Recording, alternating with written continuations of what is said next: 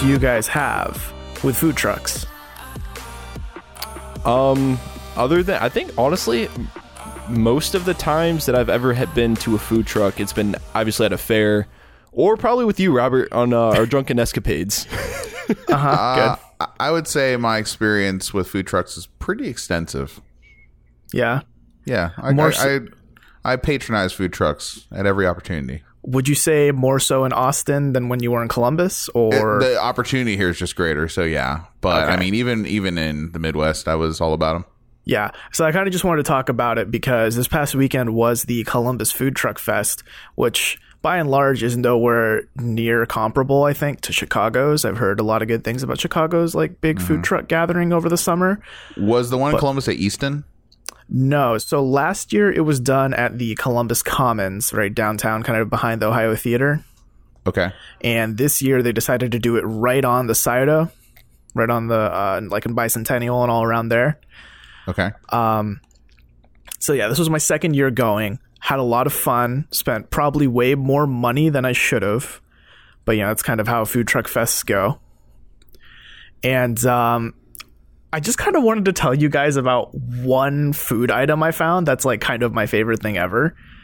So it was at this food truck that's like Cincinnati based, and they do kind of like, you know, one of their big menu items was a poutine, right? Now Good Interesting. poutine. Nothing like Okay. it. Colin, have you partook in a poutine?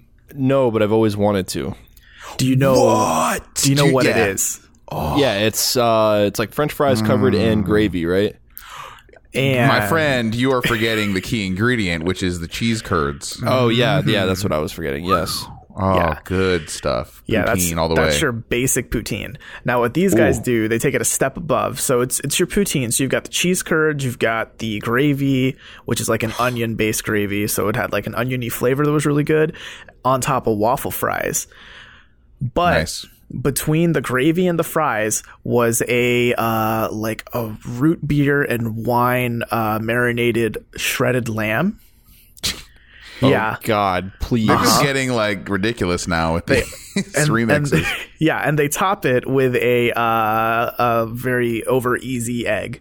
So the yolk is still extremely runny. Oh, You just man. pop it and it just flows all over your fries. I'm definitely getting hungry now. Yeah, let me just go clean this drool off myself. Wow, that sounds awome. It's really good. But my What was the favorite name of thing that truck about it, again? Hungry Bros, Okay. based in Cincinnati, I believe. Okay. But my favorite thing was the name of the food dish. It's the Vladimir Poutine. Oh my God. Like, I bought it based on the name alone. I didn't even look at the description because I was like, oh, I'm buying that. That's a fun name, and I will always pay for a fun name. If anything about previous podcasts has shown, I'm a sucker for fun names. It's almost like kind of a requirement now, right? With food trucks. Like you have to have some stupid name for everything. Even the food truck itself sometimes, like it's a fried egg, I'm in love, or just Yeah. like all different kinds of names like that. That's what I've seen at least. Is that a food truck around your I place? just got that. I got Yeah. that reference. Yes. Yeah, no, I got it. Yeah, they got fun names here too. They got Chicky Chicky Waffle for a chicken and waffles kind of cart. I had one of their things too. It's actually pretty good. They did they fry the chicken in waffle batter and then also served you the waffle. Are you kidding me? This it is was- reminding me. Have you guys seen that SNL skit where they like take a pizza and like fold it in half and then like wrap it in like tacos shells or whatever and then like dip the whole thing in like blueberry pancake batter and then like Yeah. deep fry it? This kind of sounds like this a little bit. That sounds like epic mealtime is what that sounds like. Exactly. Yeah. Yeah, pretty It's much. all Yeah, kind dude, of the is- same. Speaking of epic mealtime, is that still a thing? Like, I haven't heard about epic mealtime in like years. I couldn't tell you. I know that their quality and content, in my opinion, has declined Oh yeah. recently. Yeah, because I don't think is the one dude even do it anymore. What's his name? Like Harley or whatever. He, You know what I'm talking the about? problem is they got too big for their britches. Like I think they got signed to some kind of TV deal or something Yeah. stupid, and then it just kind of all declined from there. Yeah, I think you're right. Actually, Muscles, dude- glasses. yeah, that Yeah, that but he dude, left early. Oh, Yeah, he was my favorite. The bearded dude used to be like my buddy was telling me one day he used to be a history teacher or something. Something And then like he that. Yeah. just started doing this YouTube thing on the side, and then it just blew up into this huge thing. So I always liked the okay. guy too. I never knew their names, but the guy who would eat everything with just a fork and knife, like real dainty like. Yeah. It was just so perfect juxtaposed to Yeah. like, here's our 1 billion calorie meatloaf. And Dude, eat I it with a remember fork and my knife. favorite. Yeah, my favorite thing I ever seen them make was like fast food lasagna. Did you guys ever see that episode? Oh my Yeah. god, that thing was horrendous. They go to like 5 different fast food joints like McDonald's, Wendy's, Burger King, and they get like 12 to 15 burgers each, and then they just put a layer of burger, cheese, marinara, another layer of burgers like in this giant baking pan until it's this huge fast. I think it was like 19,000 to 20,000 calories, something dumb like that, but it was like fast food burger lasagna. And then, of course, they just take out a huge slice at the end and then just dunk or just pour like whiskey all over it or something and start eating it. Oh my god, Like, dude! I think was it the same episode? They did something with like McDonald's breakfast or something, and I remember the dude was going to the drive-through, and he's like, "Could I get like 50 egg McMuffins, but like only the ham disc, just the ham disc?" Wow. The lady's like, "Did I hear you right? Did you say 50?" Yeah. 5-0, lady. Yeah. Chop, that sounds about right for them. Welcome to the Tiny Disc Podcast, the podcast about games and life. I'm Robert Scarpanito, and I'm joined here by Jack Cepeda. I didn't have anything prepared. But bong bong anyways, everybody. There it is. And Colin Sparling. What a gloomy day. Are you all Way right? to start off. Do we need to Yeah, talk? because Are everyone you- says it's been a great day, you know. You gotta sometimes you gotta contrast that, man. So you're just being contrarian for the sake of being contrarian. because I'm a what's that word, hipster? Yeah. So you're just lying to the people now. Yeah, did that eclipse invert your outlook on life now? How'd you know? Just thought I'd ask. Speaking of the eclipses, does anyone suffer any permanent eye damage as a result? I was smart. I wore my glasses. You're, like You the actually had special glasses. glasses. Yes. Yeah. My roommate had an extra pair. Yeah, same Nice, here. I went nice, to a yeah. local library, got one of those glasses where you can't see anything through them for a while. Yeah, and then you couldn't see anything anyway because it was cloudy. Yep, that's the story of it. That's pretty much it. Doesn't Case closed. doesn't it shine through the clouds or no? I mean, if there's a thin enough layer, but like we were getting big stormish type clouds like going through, like okay. scattered Yeah. about, and Like it was just thunderstorms. awful.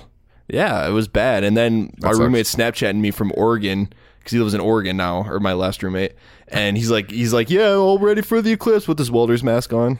Fucking Nice. welding on your ears. This is the first time like an eclipse has hit America, right? With like the internet being a thing. I'm pretty sure, at least a total eclipse. I mean, it was the 70s before a total eclipse. Last time total Maybe. eclipse hit America, yeah. And it was just cool seeing like all the satellite imagery. And I think, most people were, I saw a lot of people where I was holding up the glasses, like the lens up to their phone and trying to take a picture that way. And I'm like, it's so much easier just to go to nasa.com and just take a screenshot. Like, if you Yeah. want a good photo, like do it that way. And they'll be infinitely better quality too. Yeah. Yeah. So I mean, dude, there was some crazy stuff that came out of that, though. I was scrolling through Twitter, and these people were like, oh, yeah, on the airplane, the eclipse is happening. And there's just like, you just see it. It's just an amazingly clear view. And the guy's like, oh, my God, it's an eclipse. Blah, blah. Yeah. Did you guys see that one photo that was circulating with the airplane and the vapor trails behind the airplane, like flying directly through the middle of like the 80% kind of eclipse? You guys didn't see that, did you? No, I No, didn't I see didn't. that. Oh, it was sick. It's like number one on Reddit that day, and then the day afterwards, and the guy had to like copyright the image because like a intellectual property lawyer like contact him. It's like, dude, this is gonna be worth something. You need to register this photo. It was really sick. You guys got to check it out later. I guess you just search like airplane eclipse 2017, maybe. Who knows? Something like that, yeah. Yeah. So yeah, it happened. It was a thing, and the next one will be what? 7 years, I think. 7 years from now, yeah, 7, 8 years. right through Central Texas. So that'll be cool. Sticking around. If I'm still here, I don't know. I'm looking at houses. I'm looking to make some moves, but it's a cool town. I don't know if I'll be here that long. Who can say what happens in 7 years, right? But Yeah. Exactly. but I would certainly, wherever I was, I'd certainly consider maybe coming down here. It'd be a good excuse to come back. I came here to see the eclipse and hang out with my friends. Yeah. So, Robert, Hi. Jack and I were talking to you about roller coasters the other day, and we'd come to the conclusion that you had never been to Cedar Point as long as you've lived in Ohio. Yep, and let's move on to the next topic on our list. What are you scared of? It's not What's even the worst that can happen on a roller coaster? Are you seriously asking that question? What, you're just scared of barfing a little bit on yourself? No, Or, dude, like, I think dying? he watched Final Destination 3 too many You're times. scared of dying. Oh my god. This is an actual statistic. This is an actual statistic. I can't talk. Statistic. You are actually like 100 times, something ridiculous like that, safer on the roller coaster than you are traveling to and from the theme park. No, and I get that. Like, I'm someone who isn't even afraid of like flying planes, you know? Like, it's just that roller coaster, like the idea of like, let me expose myself to like 5+ G's for a couple minutes. Like, that's just completely uninteresting to me. Oh, what? No, if you got to feel alive, man. You got to feel the wind in your hair, God. the bugs splattering on your face. It's so great. Roller coasters are like one of my favorite inventions. Hold on. Have you've ridden a roller coaster though before? Oh, yeah. Okay, where and when? Let me think. I've been on one in Florida, not Disneyland or World, whichever one's there. Busch Gardens? Yeah, there. That's where I went to. But that was like really young. And then more recently in Seoul in Lotte World, which is like Man, Korea does not fuck around with the roller coasters Oh either. no, they're big. They're good. They have some serious ones. They have one in Japan, I want to say. It's only like the car is very small. It only seats 4 people at a time, but it goes beyond 90 degrees the first drop. Ugh. If that makes sense. It goes like 120 degrees, something dumb like that. Dude, give me it. Awesome. Give I know. me it. That sounds so Want it incredible. now. You're like almost upside down. It's like incredible. Yeah, dude, it blew my mind when, do you remember when the Maverick came out at Cedar Point, Jack? Yeah. Oh, yeah. Yeah, so like everyone was like freaking out because that first hill goes 95 degrees, whatever. It's sweet. I loved it. It's not that tall either, but it's No, effective. but- And it launches you up, right? Like those magnets, like launch dude, you it gets up you the up hill there quick. Dude, it's still my favorite roller coaster there. It's very alarming when you're used to a roller coaster just going up the first hill, click, click, click, click, click, Yeah. click, click, click. It's very alarming the first time one just goes, no, fuck you. You're like, wait a Yeah, second. dude. This is Yeah, I'm way not ready. Too fast. Yeah, dude, the Maverick and the Millennium Force do that. Dude, like going from like the Magnum, which is the old school like chain link kind of thing, to like something like Yeah. the Maverick is wow. Yeah, no, the Maverick is cool too because it has that middle launch in the middle, I guess. Yeah, I used to be crazy about this stuff because I used to read like stats on the roller coasters and stuff. I was obsessed with Cedar Point, but like they were because they first announced the coaster like you're gonna start out going like 50 miles an hour, and then you're gonna go in this tunnel, and they're gonna stop you, and then you're gonna go launched back out at like 75 miles an hour. I'm like, oh my god, please, yes, Give it to me. Yeah. Robert, let me ask you. So, since you've been in the continental U.S., have you ridden a roller coaster? No. Wow. And how long's that been? 4 years? Yeah, 4 years or so. Wow. And no desire either. I can see it on your face. No, like little to no desire. Would you even consider riding one in VR? No, because that sounds even stupider. It's actually interesting, but it would make that makes me more motion sick. To have the sensation of moving like that without your body actually feeling those, it makes me sicker faster Right. than and I the would way- ever get on a roller coaster. Like the way I think of it, like the reason you get on a roller coaster is because you want to feel all those sweet, sweet G's on your body, you know, and feel like you're going crazy. Whereas with VR, it's kind of like this jokey middleman that kind of makes no sense. Like, why would you bother doing it? Like, you know, you're trying to get on a roller coaster without actually getting on a roller coaster. It kind of feels like a cop out. To me, it's the novelty of feeling just how easy it is to manipulate the brain, the human brain, right? You Yeah. can actually feel like you are 500 feet in the air and you're really just sitting at your desk like you always are. You know, it's just like a novel thing, at least the first few times. So I did want to bring up, though, Cedar Point just recently announced their latest roller coaster, Steel Vengeance, which will be out next May 2018. And guys, it's a hypercoaster. It's based on roughly the old frame of the Mean Streak, which is wooden roller coaster. And wooden is 100% like my favorite genre of roller coasters. It always has been ever since I rode the Beast for the first time in Kings Island. But this is a hyper coaster now, and it's a hyper hybrid coaster or whatever. Because So when they say what does hyper coaster mean? Exactly. Well, I mean, the easiest way to say this is the Steel Vengeance, when it comes out at Cedar Point, it's going to be shattering 10 world records in this one coaster. Excuse me. Yes, 10 world records. So let me explain to you what a hybrid coaster is, though, because traditionally you have steel, okay, on a track, or on a rail, and then you have like wooden, right? And the wooden roller coasters are always a little more rinkety, and obviously, they're a little scarier, honestly, and a little more rough with you. The ride is a lot rougher. Ride the Blue Streak. Yeah, you could definitely like bruise your arms on some of these wooden roller coasters out there. And I've seen in Cedar Point, there's another wooden roller coaster. I can't remember one. It's not a huge one though, but I've seen it flex. Like when there's Gemini? When the car goes on it. No, I can't. It's kind of Mean Streak, Blue Streak, and Gemini.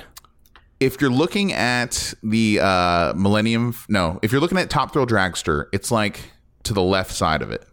It's in like Frontier Town or something like that. That's probably Mean Streak. It's not Mean Streak. It's a smaller roller coaster. Anyways, It doesn't matter. It doesn't matter, but it's a smaller one.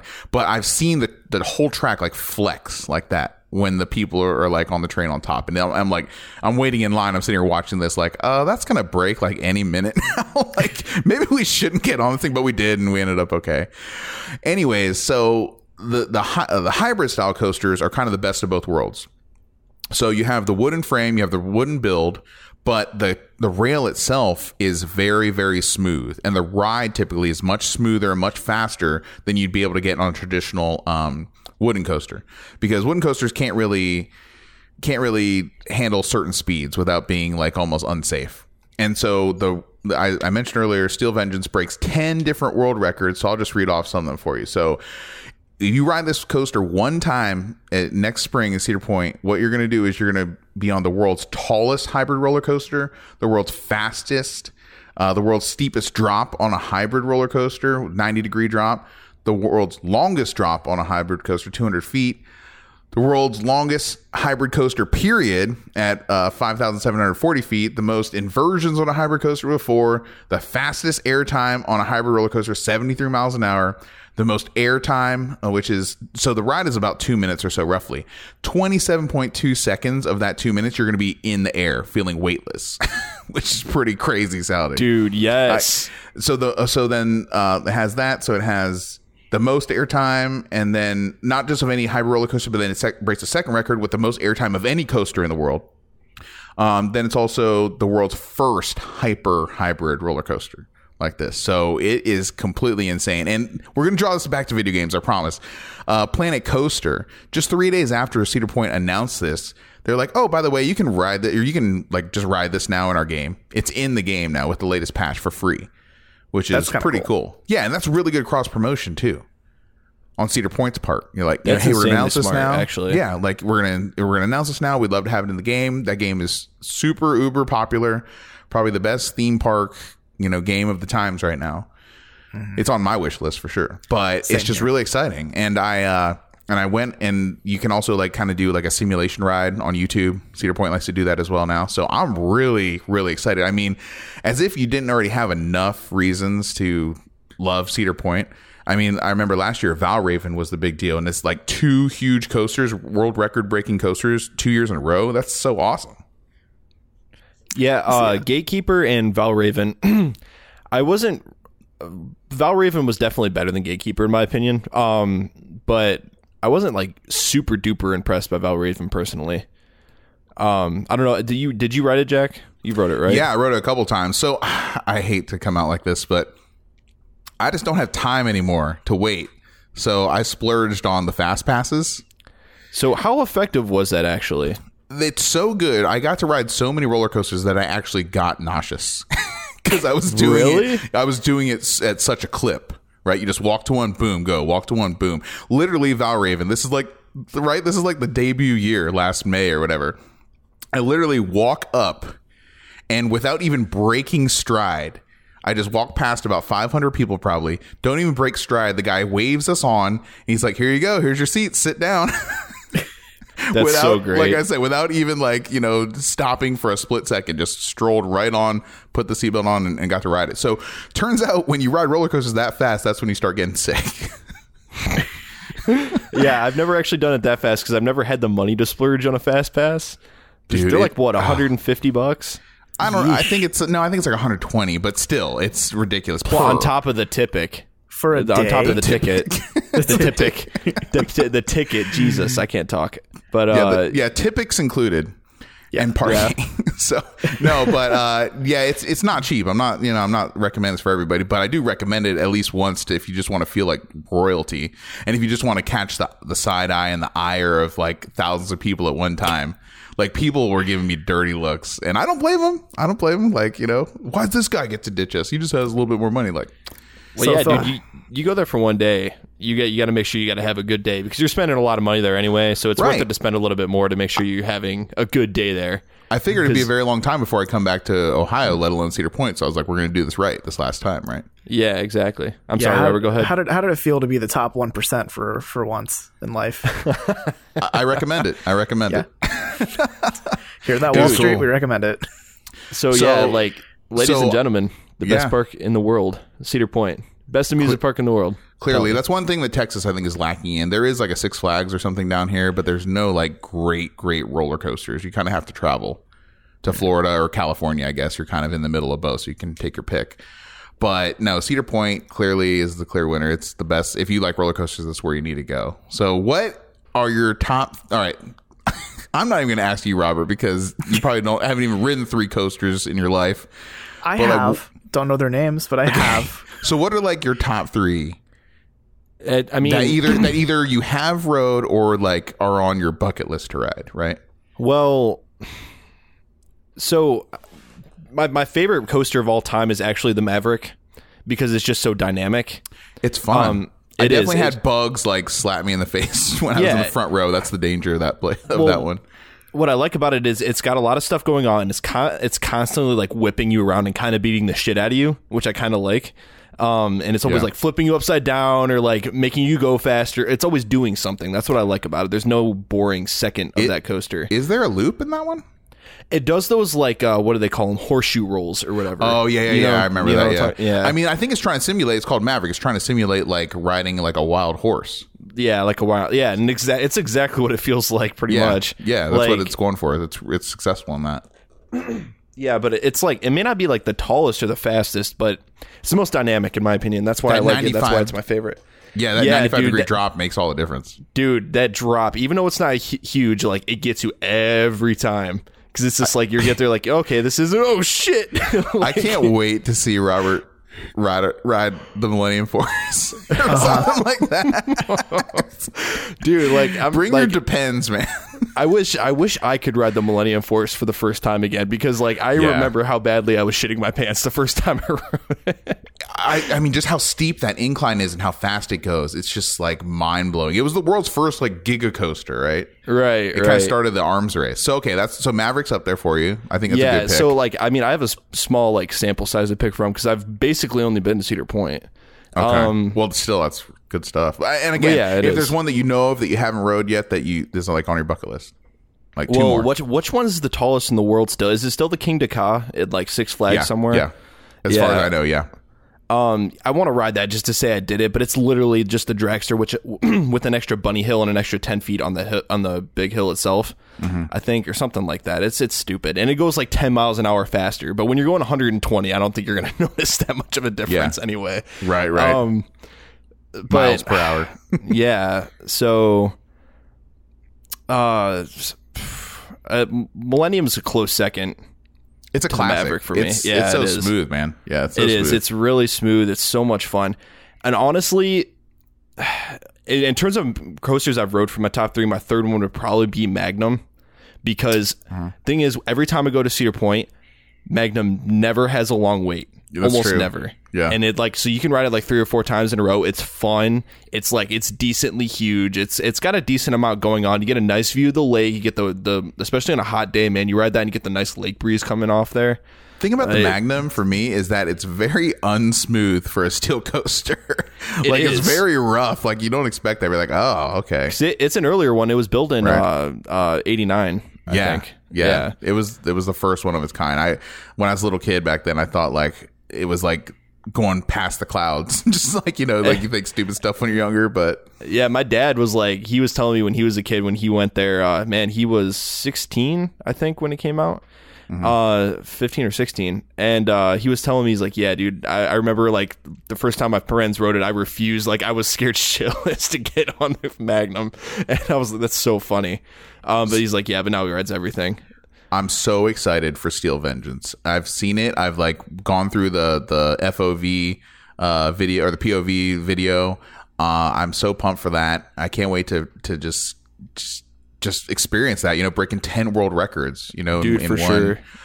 go. I think that Valraven is a little bit underrated. I think that first drop is incredible. Like I need to ride it again. You look at it and you're just like, okay, that looks fine. But then when you actually experience what a dive coaster does, which, Robert, what it does is it takes you to the very edge and then it just tips you there and it stops completely for like 2 or 3 seconds and then just free falls 90 degrees straight down. So you go from standing still. So you go up to the top and you stop right at the edge. 2, 1, boom. It's awesome. It's like riding the Power Tower, but on a coaster. Yeah, it's so that one. I mean, maybe I just kind of have my launch goggles on, right? And since it's newer, it's like more, you know, it's more attractive to me right now. But I really enjoy that one. I would never not ride that going to Cedar Point. And then for me, my most favorite roller coaster of all time doesn't even exist anymore. It's so sad, but Son of Beast at Kings Island was at the time the nastiest, most aggressive, roughest wooden roller coaster on the planet. And it actually had a loop in it. It was the only wooden roller coaster with a loop in it.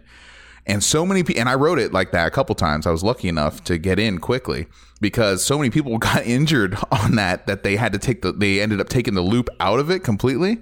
And then even after that, the rest of the ride was so rough and it was such a liability, they had to tear down the whole roller coaster because too many people were like going to the ER and stuff. Ugh. And I loved every minute of it. It was so awesome. Robert's looking at us like, you crazy bastards. It was incredible. It was incredible. I'm just waiting. Yeah. So, like, Robert, we're doing this. We're going to Cedar Point. We're going to ride Steel Vengeance. Oh, yeah. So I get hype. can't wait. Get hype. Wait, so what's your 2 and 3, Jack? Real quick. Oh, that wasn't. Didn't I just name 3 of them? Yeah, he named 3. Yeah. Oh, did you? Yeah. Wait, what was your other 2? You said Son of Beast and then Steel Vengeance, Son of Beast, and now I can't remember what the other one was. Valraven. Valraven, yeah. Man, I don't even give a shit about roller coasters. Come on, Colin. Colin Center, he's just too excited about next spring when that comes out. Yeah, so. dude, like I'm stoked. Honestly, so real quick, so there's actually one ride at Cedar Point that I refuse to ride. I have ridden it, but anymore I won't ride it. Wait, it's a roller coaster or just a ride? It's a ride. Oh, I don't do rides. Yeah, see, I don't either. But at least What usually. happened? Who hurt you? Who hurt you, Colin? Where did he Power touch you? Tower. Why? What's wrong with that one? It just drops you, right? So here's the thing.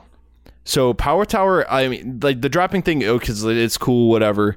But like, there was a Six Flags over in I forget where. It was a Six Flags somewhere here in the U.S.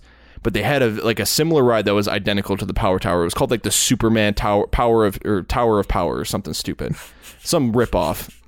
And what had happened was some person got like raised to the top of it. And what happened was, as they were going down, one of the cables snapped, one of the lift cables. No. I'm not shitting you. This is a thing I that know. really happened. I'm just saying no. Yeah. Oh, okay. And one of the cables snapped, not shitting you, cut clean through that dude's foot. Nice. Dude. Yeah. Clean through, gone. Amputee instantly. I'm like, nope. Oh, I ain't taking that risk. that's horrendous. I mean, they say that's one of the big reasons why the most dangerous job in the world is working on the top of aircraft carriers, because that arresting cable that the hooks, you know, when a jet plane is coming to land in on those, you're trying to land on like less than 100 feet and you're trying to stop from like 350 miles an hour to 0. So they can't stop like that without like attaching to this cable. Sometimes those snap. And when you have that much force, that much weight, that much power and potential energy snapping like that, it goes clear across, it goes into the water across the back of the aircraft carrier. And if you're standing there and that happens, you're just gone now. You're done. It's like that scene in what movie? Ghost Ship. You remember that? Yeah, you just cease to be. Yeah. That's a closed casket funeral. That's not a good time. Jesus. That's Can we brutal, talk but- about something happy now? Yeah, let's. Robert's like, fuck you guys and your roller coasters and your thrill rides. Ooh, okay. What do you want to talk about, Robert? What, video games? What kind of podcast do you think this was? Yeah. I'm just saying, we market ourselves in one way. We got to do something. So yeah, let's talk about some video games. Colin, did you want to talk about a game you've been playing, or do you want me to start this off? You can start it off because we talked a lot in the last section. So Okay, so for the past couple weeks, I've been playing a lot of Tales of Berseria. You guys familiar with this title? How do you Yes, say that? please And what, tell me. What language is that? It's pronounced Berseria, and it's in the language of Japanese fantasy. You know, Japanese, kind of, it's a whole separate dialect of Yeah. Japanese. it kind of is though. Like, tell me that the names of any of the Final Fantasy worlds are English words. You know what I Fair mean? That's true. Like enough. Evilise. Yeah. I don't know. Eos. I can't think of the other ones. Yeah, Eos. Midgar. Right. That's yeah. true. Yeah, Tales of Berseria is what I've been playing. I'm probably about like 20 hours into it. Please tell me it's good. Oh, it's really, really good. It's part of that Tales of series that's kind of been around, I think, as long as Final Fantasy, if I remember right. The first one I remember is Tales of Fantasia on PlayStation 1.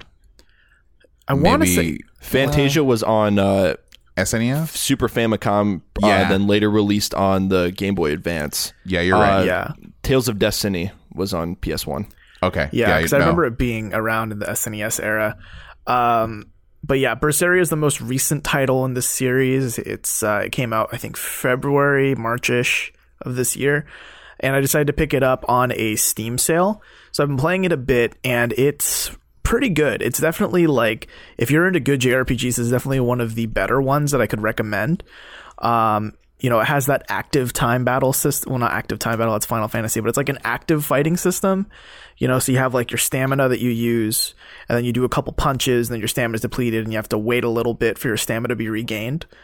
Right. So, yeah, it's not necessarily turn-based, and it's a lot of like, you could button mash your way through every fight, but there's always like the optimal, you know, learn your enemy's weakness, and then like use the abilities that you have that like target that weakness. You can get through fights a lot faster. Because there are so many enemies on the overworld and so many like battles you can run into, so you kind of want to learn that quicker to be able to go through the overworld a lot quicker.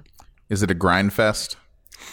It can feel that way sometimes, yeah, even when you're just trying to progress through an area. I've been playing the game so far, like most of those games I play it as I usually try to clear each map before moving on to the next area, you know, because like you see the enemies walking around. Yeah, Right. and that's the nice thing about those. I mean, they do throw a lot of enemies at you, at least from past Tales games that I've played, but they always throw enough at you that you never really have to grind towards the end of the game. It's Yeah. like you're pretty at the level that you need to be by the time you get to like the final boss or whatever. Right, like because at this point now I'm like almost steamrolling through a couple things, and like I'm not getting that much XP out of it, so Okay, I've yeah. been kind of like skipping around and stuff, and it does kind of make backtracking a bit annoying. But I think the thing that gripped me the most about the story is that like you two have played a couple JRPGs in your time, right? Right. Just a few. Just a Just few a couple. choice selections, yeah. Yeah, and you know how some JRPGs, they can take a while to get into, like I'm talking multiple hours to kind of like get into the swing of things. That's a problem of the genre, is that they take way too long to get warm. Yeah. It's hard. It's hard to systemic, find one. yeah. I hate that. It's hard to find one that has like a crazy opening or whatever. It's like how many times am I going to wake up as a dude with amnesia and this like talk to fucking the same 5 people in a village for like the first 5 hours? Yeah, welcome to Tales of the Abyss. I feel like Xenoblade Chronicles did a good job at walking the line between, you know, a lot of story in the beginning versus when do you actually get out and get your feet wet, so to speak. Oh That's yeah, one I of the- can agree with that. Yeah, one of they the kind better of just throw you in. examples. Yeah. And I mean, so I think it's a common thing we can say that in JRPGs, it can take a while, maybe not even necessarily to feel good about the game you're playing, but kind of like, you know, getting to that point where you feel like, what's the point of playing this game? You know, like answering that question can take a while sometimes in JRPGs. Within the first hour of playing Tales of Berseria, the hook is really, really good. Like the Nice. hook they give you in that first hour is so strong and so good. Like I was playing it and one of my roommates was like just sitting in the living room watching me play it, and he was just like on his phone, like texting people or like playing phone games or whatever, like kind of doing his own thing while I was just playing it on the TV. And by the time I got to the point where it's like, okay, I get the story now, I noticed he hadn't been looking at his phone for the past like 20 minutes. Like he was just staring at the TV too. Are you Steam linking it? Yeah, I Steam linked it. And the lag isn't too bad on that? No, it's pretty solid. And you're able to use the Xbox 360 controller? I use the Xbox One controller. I have one of the newer ones that's Bluetooth, so I can connect it to the Bluetooth of the Steam Link. Nice, awesome. Yeah. No, I think it's really impressive. I mean, I'm not going to say too much about the story, of course. I don't want to like spoil it in case there are people interested in playing the game. But it's definitely a huge vengeance story. You know, you play as the main character, Velvet, and the whole game, so far at least, is just her trying to kill one guy who did her really, really wrong. Mm-hmm.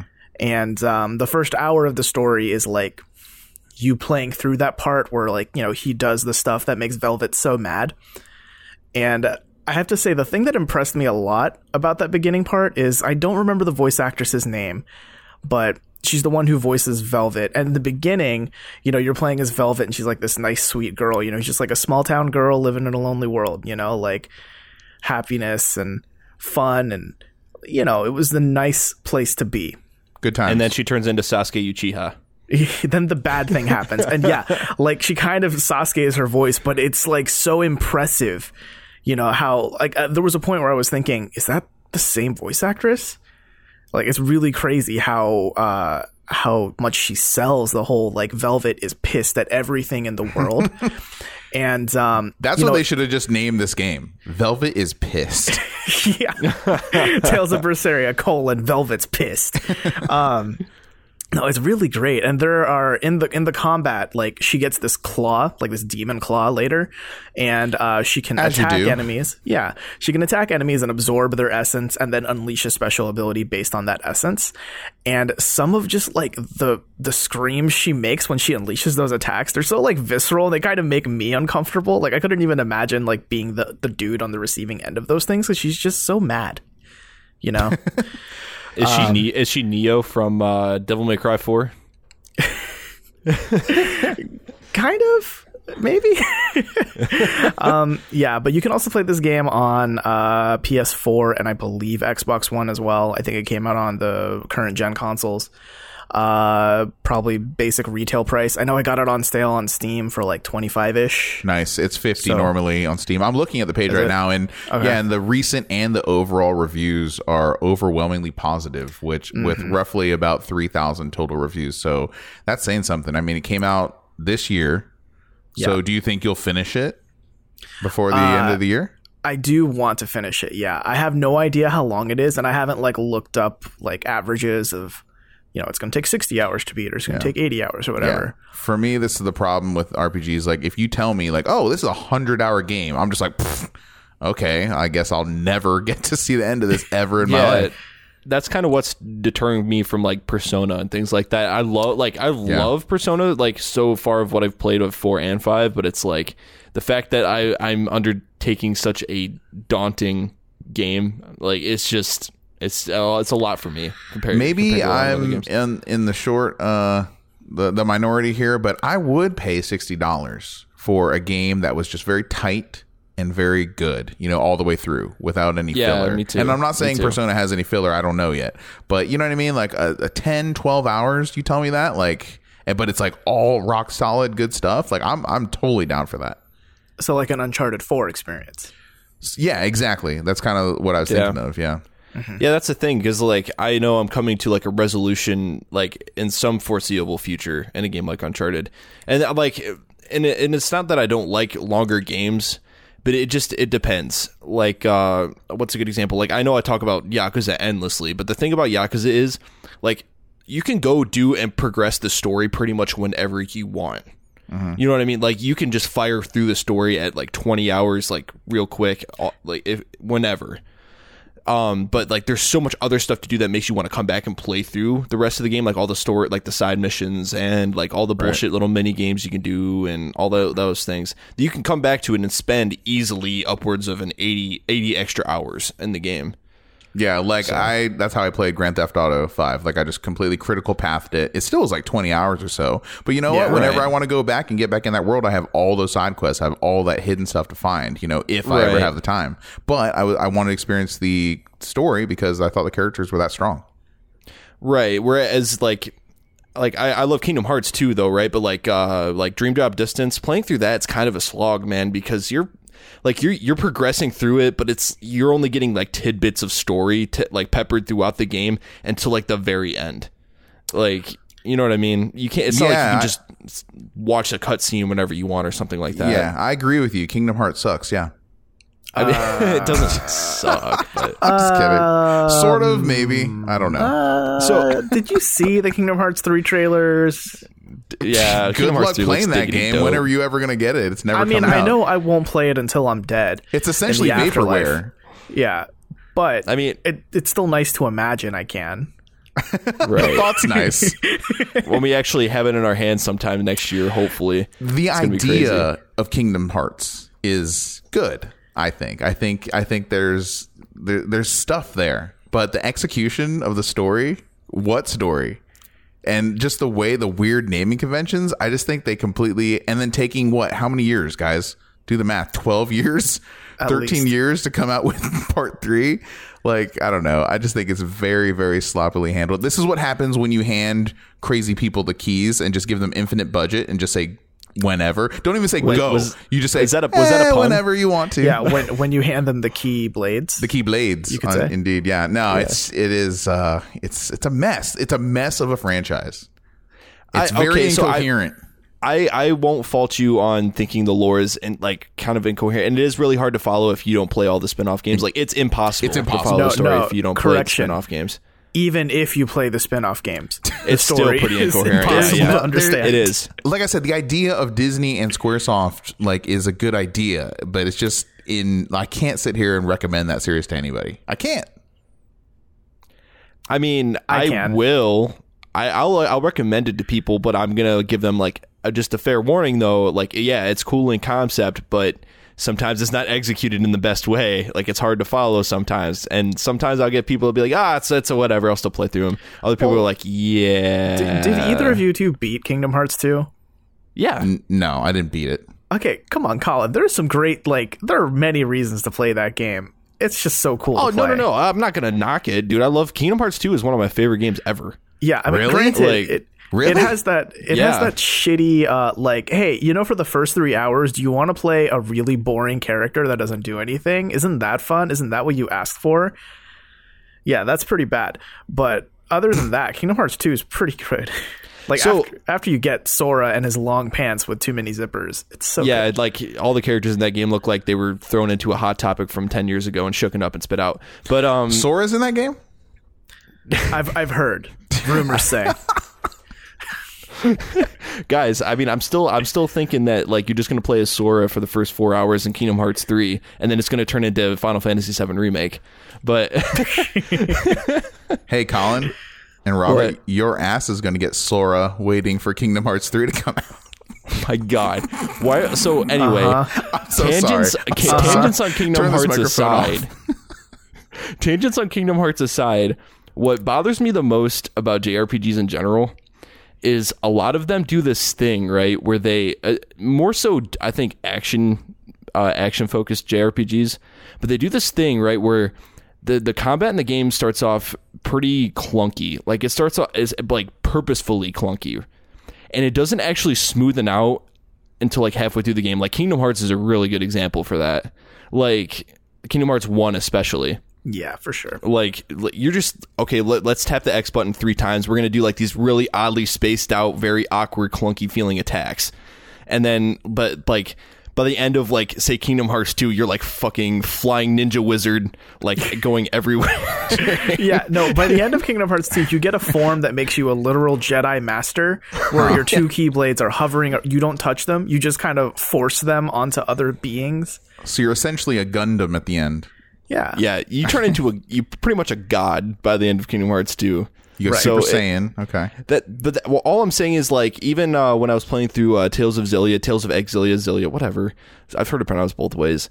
Like like the beginning of that game, like, yeah, it kind of started to grip me at the beginning because of the interesting characters and stuff. But like the battle system doesn't start to get really good until about halfway through. Because you start building up all the combos and you get high enough level where you can start doing all the I forget what they're called, like combo arts and things like that. Right. Yeah, but like by the end of the game, it's like, oh my god, this is insane because you can break out these huge combos and just destroy everything on the screen. And I guess that's kind of like the incentive to work towards that, right? To play through the game. And it's just a natural progression, but it just gets kind of annoying the way it's when it's done up like something like the original Kingdom Hearts, where it's just clunky as hell, and it's like it kind of can turn you off from playing it.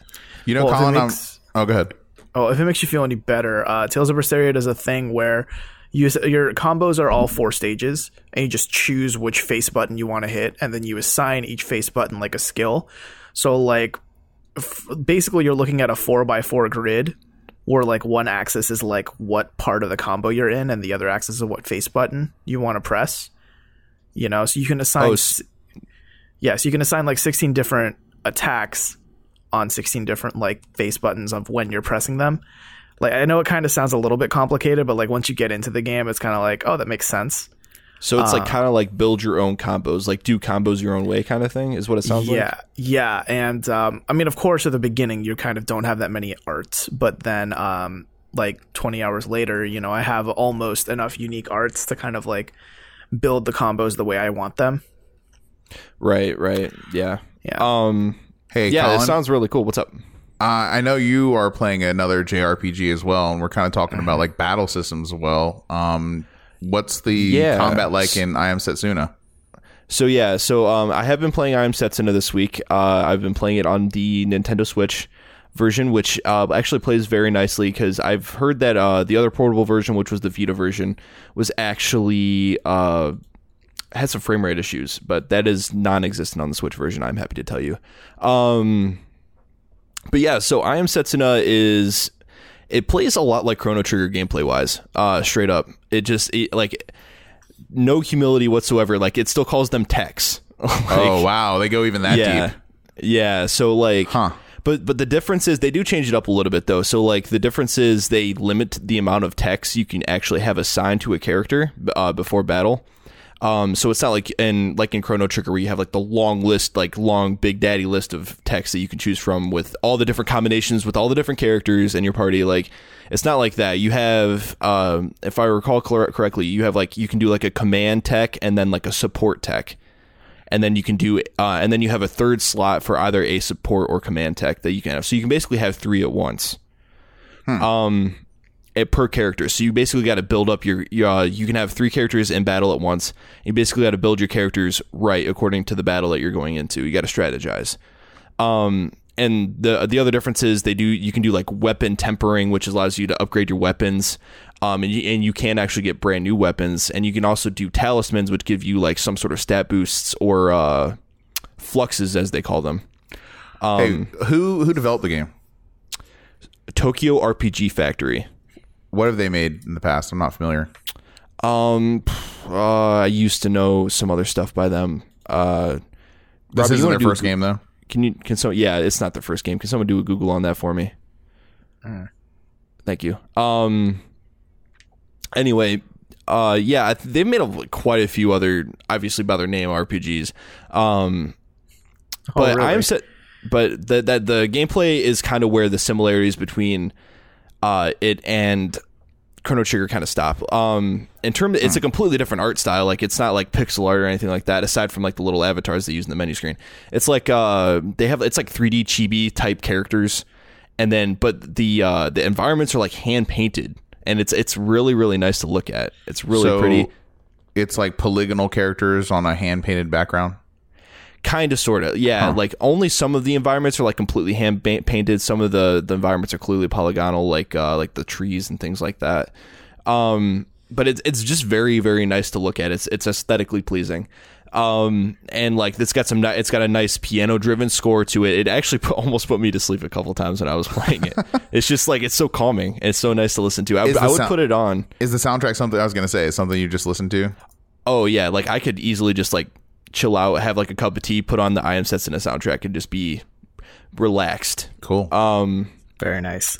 Just thought I'd jump in here for a second. Oh, yeah, this go is ahead. actually Sure. their very first game. Is it? Yeah. That's what I thought. Yeah, I had a feeling. Are they making anything else? Yes, they're developing Lost Sphere right now, although Sphere is spelled differently.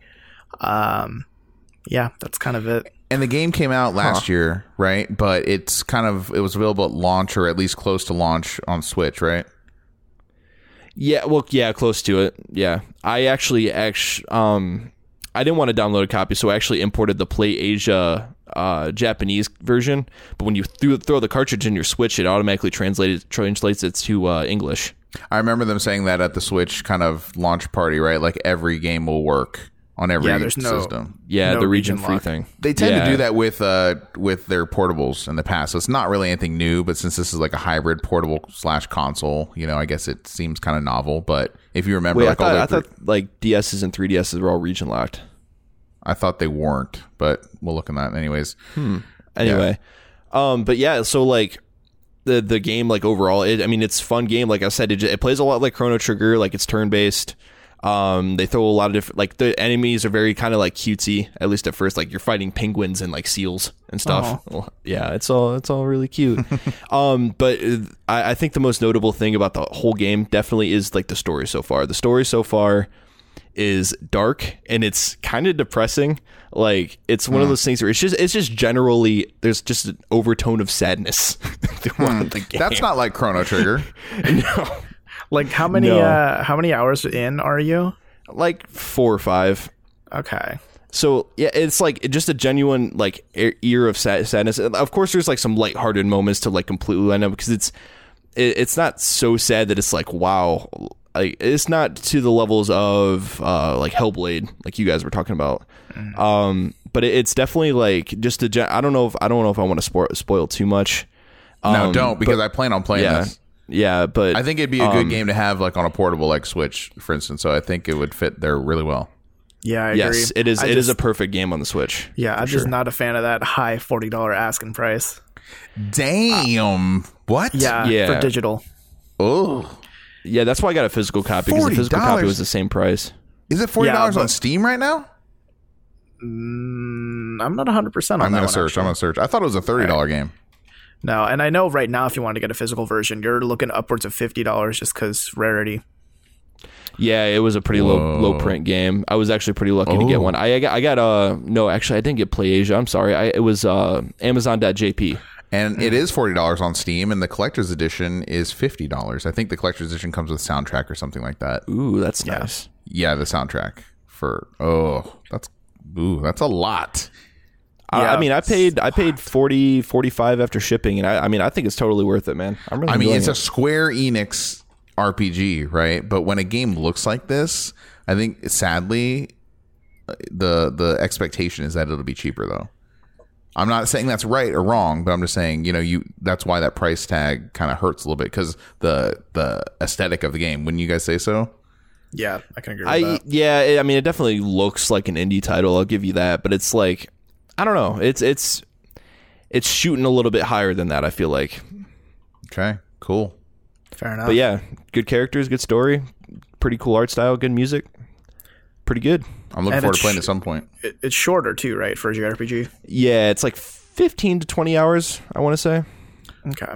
Overall, the reviews are mostly positive. Recently, though, they're mixed. There's 12 of those recent reviews, so I don't know. I'm looking at some of the screenshots now, and even like the attacks in Chrono Trigger, like the cross attack and all that, they look straight out of Chrono Trigger. So, and the overworld and everything like that.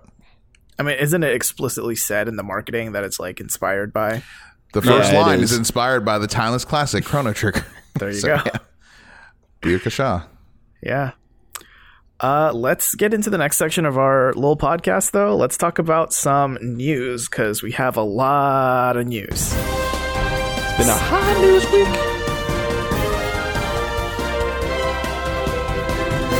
Yeah, it has. Gamescom we're in the middle of it right now, I think, but still a lot of news came out of it.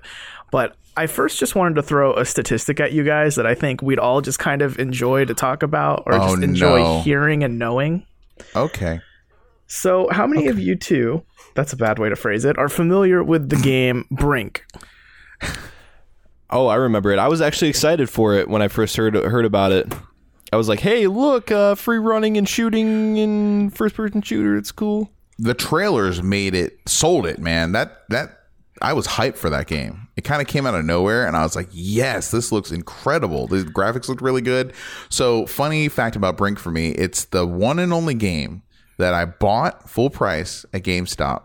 Or did I buy it at Kmart at the time? Can't remember. I think I actually got it at Kmart because I had like a $20 gift certificate or something.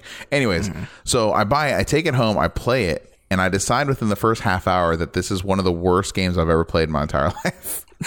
And my God. The very next day, I took it to GameStop. The very next day. So I had for about 24 hours. Break it down for me. So I've never actually played it. So what was so bad about it? Brink it down for you? I'll brink it down. Well, we don't need to get too much into this. No, don't go crazy, but just it just the feel.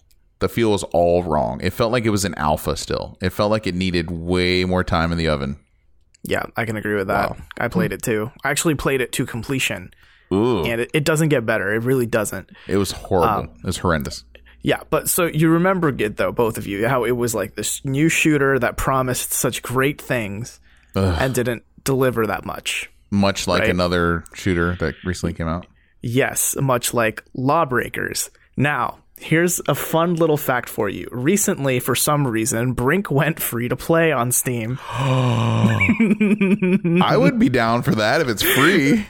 I didn't even know it was on Steam. It's free to play on Steam after it was released, like 4+ years ago? Oh, way more than that. Yeah, it was 2011. 11? Yeah, it's like 6 years ago. It was like PS3 360 generation. It was 2010, 2011, right around there. Yeah, so I love this. I love this so I can't even believe that you're going to go with this. Why are you bringing Okay. So here we go. I'm looking at Steam charts right now, right? And what Steam charts does is it tracks like concurrent players hourly, daily, etc. So do you guys want to take bets on which of the two games have more players? I think I know what you're going to say already. Yeah. Okay. Yeah. So the 24-hour peak as of right now for Lawbreakers, 758 people. 758? Oh my God. That's this like is less 20 people days. in a middle school. Yeah, this is 3 weeks after release of a brand new game that's been like kind of hyped up leading into it, had 2 betas, had tons of support, has the name Clifford Blazinski on it. Switch over to Brink. 24-hour peak, 2,600 people. Damn. Which is also its all-time peak, so apparently wasn't all that popular on Steam to begin with. No.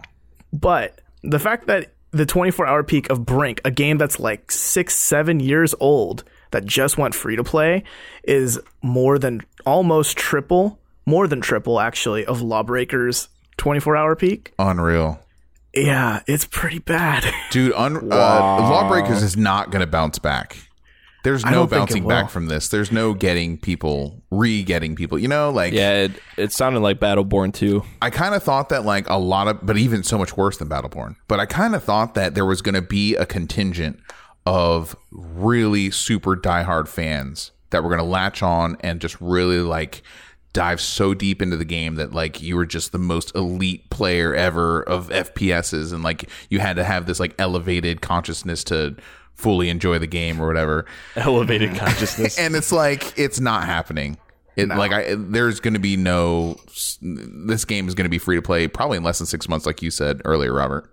Mm-hmm.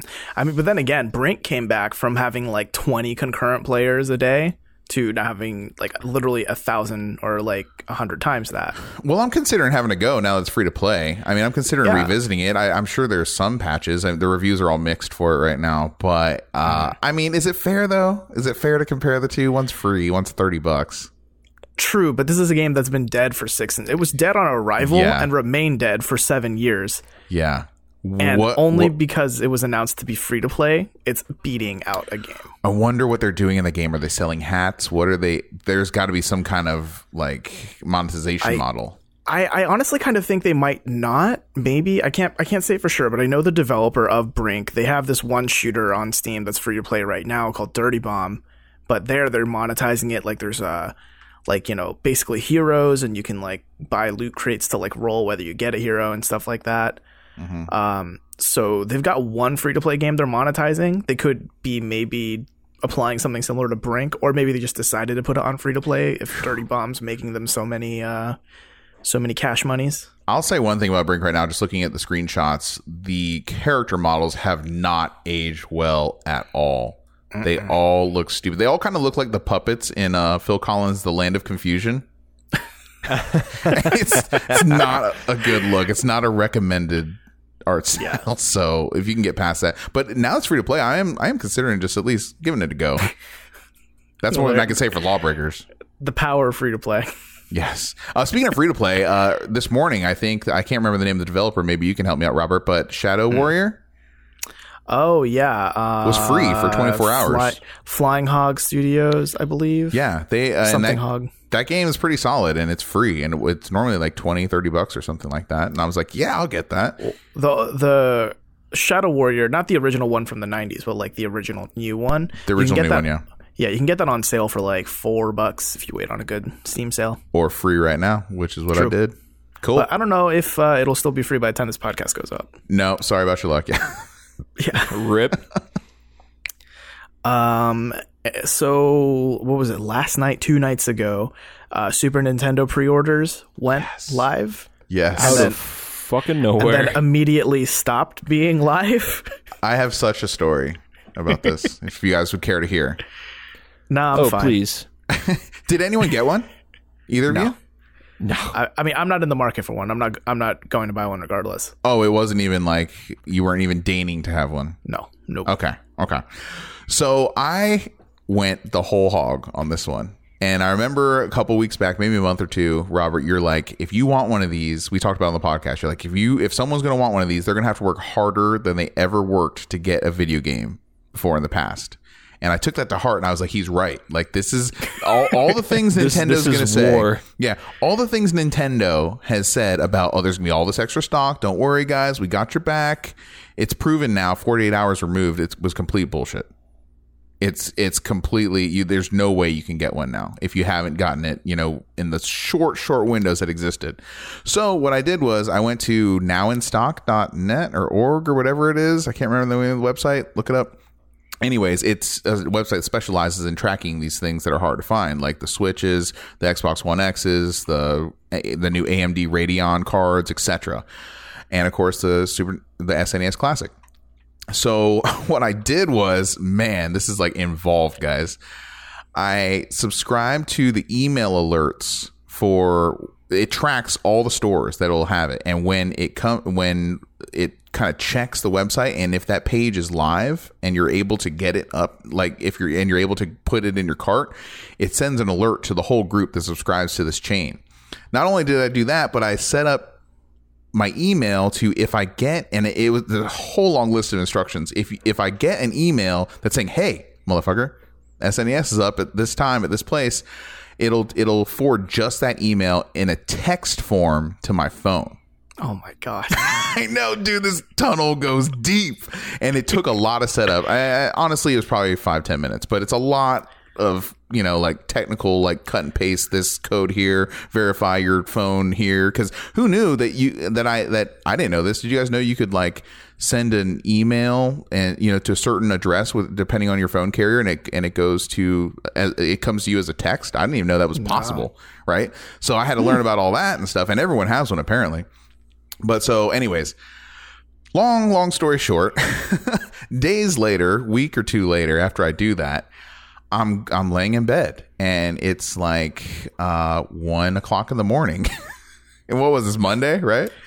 It's like 1 o'clock in the morning, and I usually mute my phone at night because of I don't want to be woken up, when I have to wake up at 5:30 in the morning. And so I, for some reason, didn't remember to mute it. And I just hear this bring or whatever the sound is that I got a text, and I'm like, what the hell? Like, I was angry. I was like, who is texting me right now? It's 1 o'clock in the morning. And then I look. It's Robert texting you news. Yeah. Hey man, did you hear about Tales of Berseria? It's pretty good. but okay, so I get so angry, and so I look at it, I'm like, oh shit. It was actually the one text like, SNES Classic right now, bestbuy.com. You better hurry up. So I jump out of bed, I rub my eyes, I boot up the computer, which is all the way across the other side of the apartment. And I'm sitting there like, very lazily like clicking like go, hurry up. Actually got one. But it was like very like Mission Impossible, like click like you've never clicked before. Because I knew that it was going to be gone within 30 minutes. They were completely sold out. And, it was more like 5, dude. And Walmart was like literally sold out. Like their page was live later in the day. They literally like sold out in like 60 seconds. And imagine like most of the people in the world like woke up the next day and found out like, oh shit, like why would they release this at 1 o'clock in the morning? You know, it's like almost you don't want anyone to know it happened. But throughout the day, periodically, all the other vendors were getting their pages up. But like you said, they were going like that. And the scalpers instantly, like that very same day, had SNES Classics on eBay for like $250, $300. Like, get real, man. So I have one. Or I will have one on launch day, but man, it took some doing, and it took some motivation of will to will it into my ownership. I guess I don't know if I'm even proud of this whole thing. I'm just so ashamed now after the whole thing's said and done. See, I've heard some shit surrounding this actually. So like, you know how you can on Amazon set up a product and like what is not in stock, you can be like, oh, just can you email me when it's in stock? Yeah, right? Notify, right? Yeah. Apparently, what like the page they had up previously about like the SNES Classics, that was up, and you know you can go to that page and you can be like, hey, let me know when this is in stock. Then when they posted on their website, they posted it as a whole new web page with a whole new product code. So the hundreds, possibly thousands people that had to like notify me when it's live didn't even get the notification. This is Amazon. Yeah, this is Amazon. Yeah. So that really sucks. I don't know. It's just like I'm convinced Nintendo doesn't want to make money. Like I'm just convinced. They're just the most risk averse, you know, in the most Japanese kind of way company I've ever seen. If you look at them, it's like the Switch is saving them for sure, but it's not like you can recover from, you know, 6 years that the Wii U was their main console. Mm-hmm. You can't just recover from 6 years of basically not making any money with just like 6 months of the Switch. Right. When it's still like kind of in the process of being rolled out to all the people who really want one, you know what I mean? Right. And when you have here an SNES Classic, something that literally is printing money, and I doubt it's hard to make. Like, what do? Let's like 3D print an SNES, throw Raspberry fucking Pi in there, and load it up with these old ROMs that we have. Because let's be honest, we probably own the ROMs, and we don't let anyone else own them. You know what they probably do? They probably just like open up all their old copies of Super Mario World and just use that chipboard. Yeah, and wrap it in the SNES shell. They could run it all on that. Yeah, it's just so stupid to me how it's like, what's the point of this? What is the point of this manufactured scarcity? There's literally no reason. No, there's not. And honestly, if they were smart, what they would do is they would take pre-orders and they would just make to order. Yeah. I don't understand why they don't just do that. Just take, like, they would get hundreds of thousands, millions of pre-orders on this console. Be like, okay, so like we have 10 million, 15 million pre-orders on this damn stupid little thing that costs us next to nothing to manufacture. So let's manufacture for every single one of these people, and they're going to make money in all of that. I don't know if they're doing it because of time, like just taking up time in production. I don't understand the reasoning behind this at all. Like other than the fact that like maybe they're just not thinking it through, and they're just like, okay, so let's make artificial scarcity for this product that's in very, very high demand, so we can make a quick buck and try to make our money back from, you know, the money we were losing from the Wii U era. That's the only like possible explanation that I can maybe think of, but I don't know. You know, I was thinking like this is a publicly traded company. I would love to listen to some of those earnings calls, because I can't imagine some of their shareholders wouldn't say, what happened with the NES Classic? We still have, you know, tens upon tens of thousands of people that are trying to buy this and they can't. I mean, I would hope someone would, you know, raise that concern, because it's just literally the definition of leaving money on the table. Yeah. Because if the NES Classic, if I was waiting, I was naive. I was waiting. I was like, oh, well, clearly, like, you know, the first run is going to go and all the early adopters are going to snag it up, and the scalpers and all that. But eventually we're going to reach an equilibrium where I can just walk into a Target and it's just on the shelf. And that's when I'll get it. I was willing to wait. That time never came. So, and another thing is too, it's like, why don't they take measures to stop scalpers from getting these fucking things? What can you do? You can't change. You can't do Dude, anything. Bands have been fighting it with Ticketmaster for a long time now. Eddie They've Vedder found is ways. not working for Nintendo. Well, but Yeah. damn it. Yet, fair enough. Yeah, who Yeah. knows? But like Jeremy has spoken. yeah, God, stop, please. I can't handle all the puns. Oh my God. Yeah, maybe you're just a woman behind a desk in a bar in a little town, or whatever the hell the name of that song is. Anyway, yeah. Reach behind that little bar lady and get that NES Classic out for me. Yeah. Anyway, so like what the example that pops into my head is 21 Pilots did something like that when their tickets went on sale, because they did the Tour de Columbus or whatever. All those tickets were selling out like a motherfucker. Right. Because they were playing at like some of the smallest venues here. Did they play on a porch? They played like That the was basement. another Pearl Jam pun. I'm sorry. Oh my God. Isn't it kind of funny though how that kind of almost sounds like a real question you could ask about 21 Pilots? Yeah. And they played at the basement. The basement's a venue. Yeah, and Colin just believes it. Like, Yeah, I would just like, rolling with it. might be. Anyway, yeah, they played the barbecue too. So they did like some sort of code that you have to put in to even get access to like the ticket sales or whatever. Some sort of code system that they use. It was really smart to prevent scalpers from getting a hold of their tickets. And then they released them like they released the codes at like different increments of time. And they only put out like a handful of tickets out. I don't know. The way they did it is like way smart. I don't understand why they don't do it for something like this to make sure that all the consumers are getting one in their hands, because at this point they're just helping the scalpers out. And I don't know if that's like more so the website's fault or Nintendo's fault. I'm not sure, but I don't know. To me, it sounds like a pretty basic misunderstanding of supply and demand.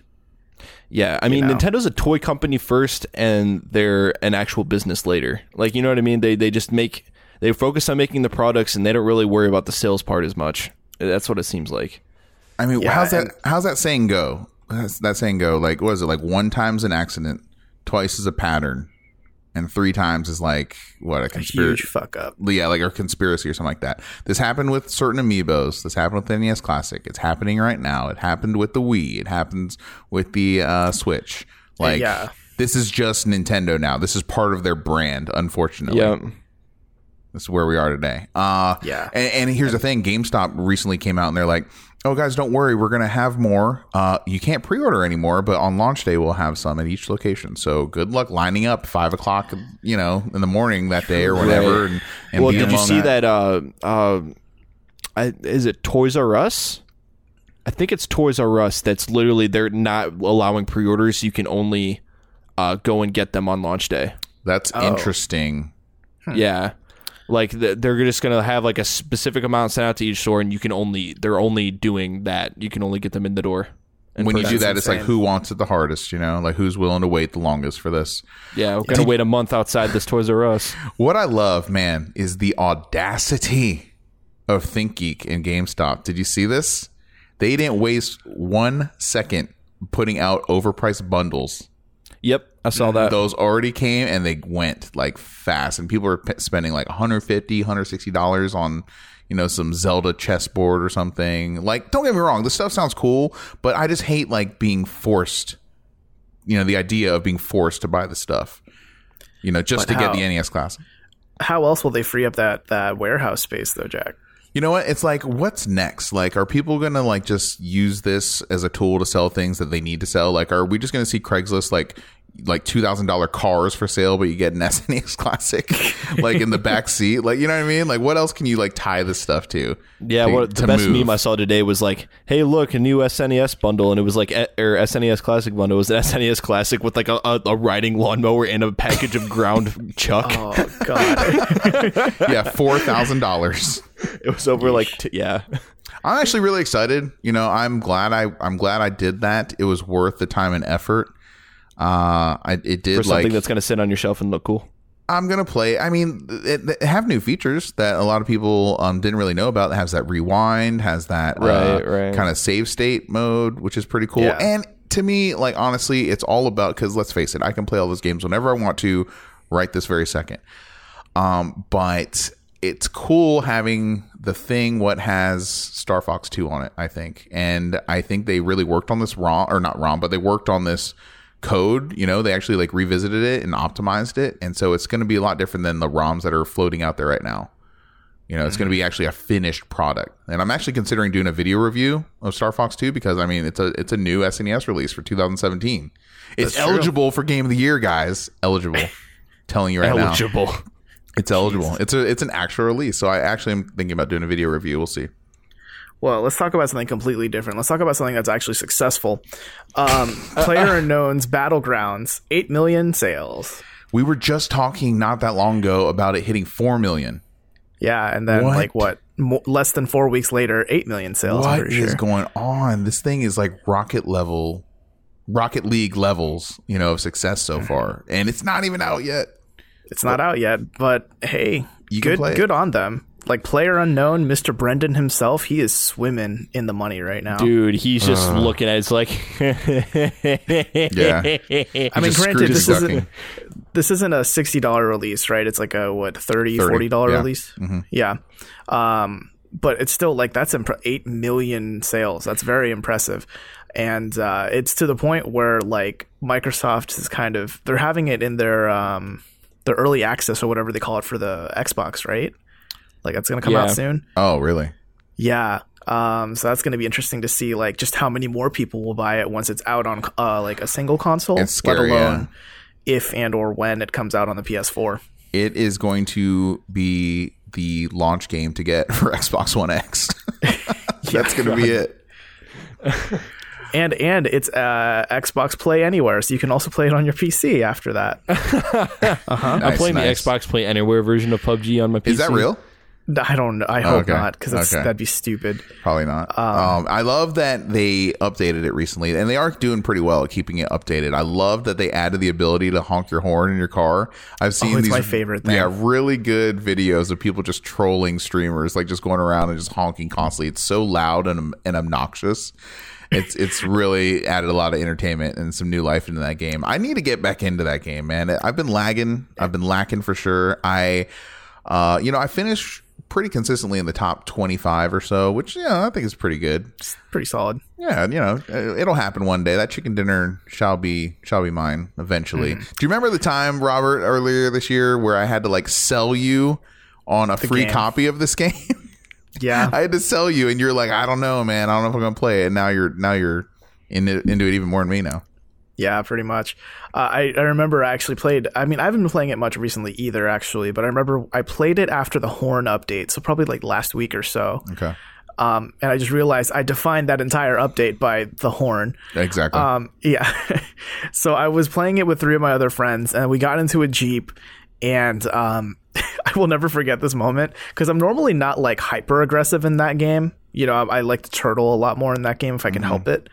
But I remember we were driving, and then some people in like a sedan passed us, the Dacia or the Dacia, whatever you want to call it.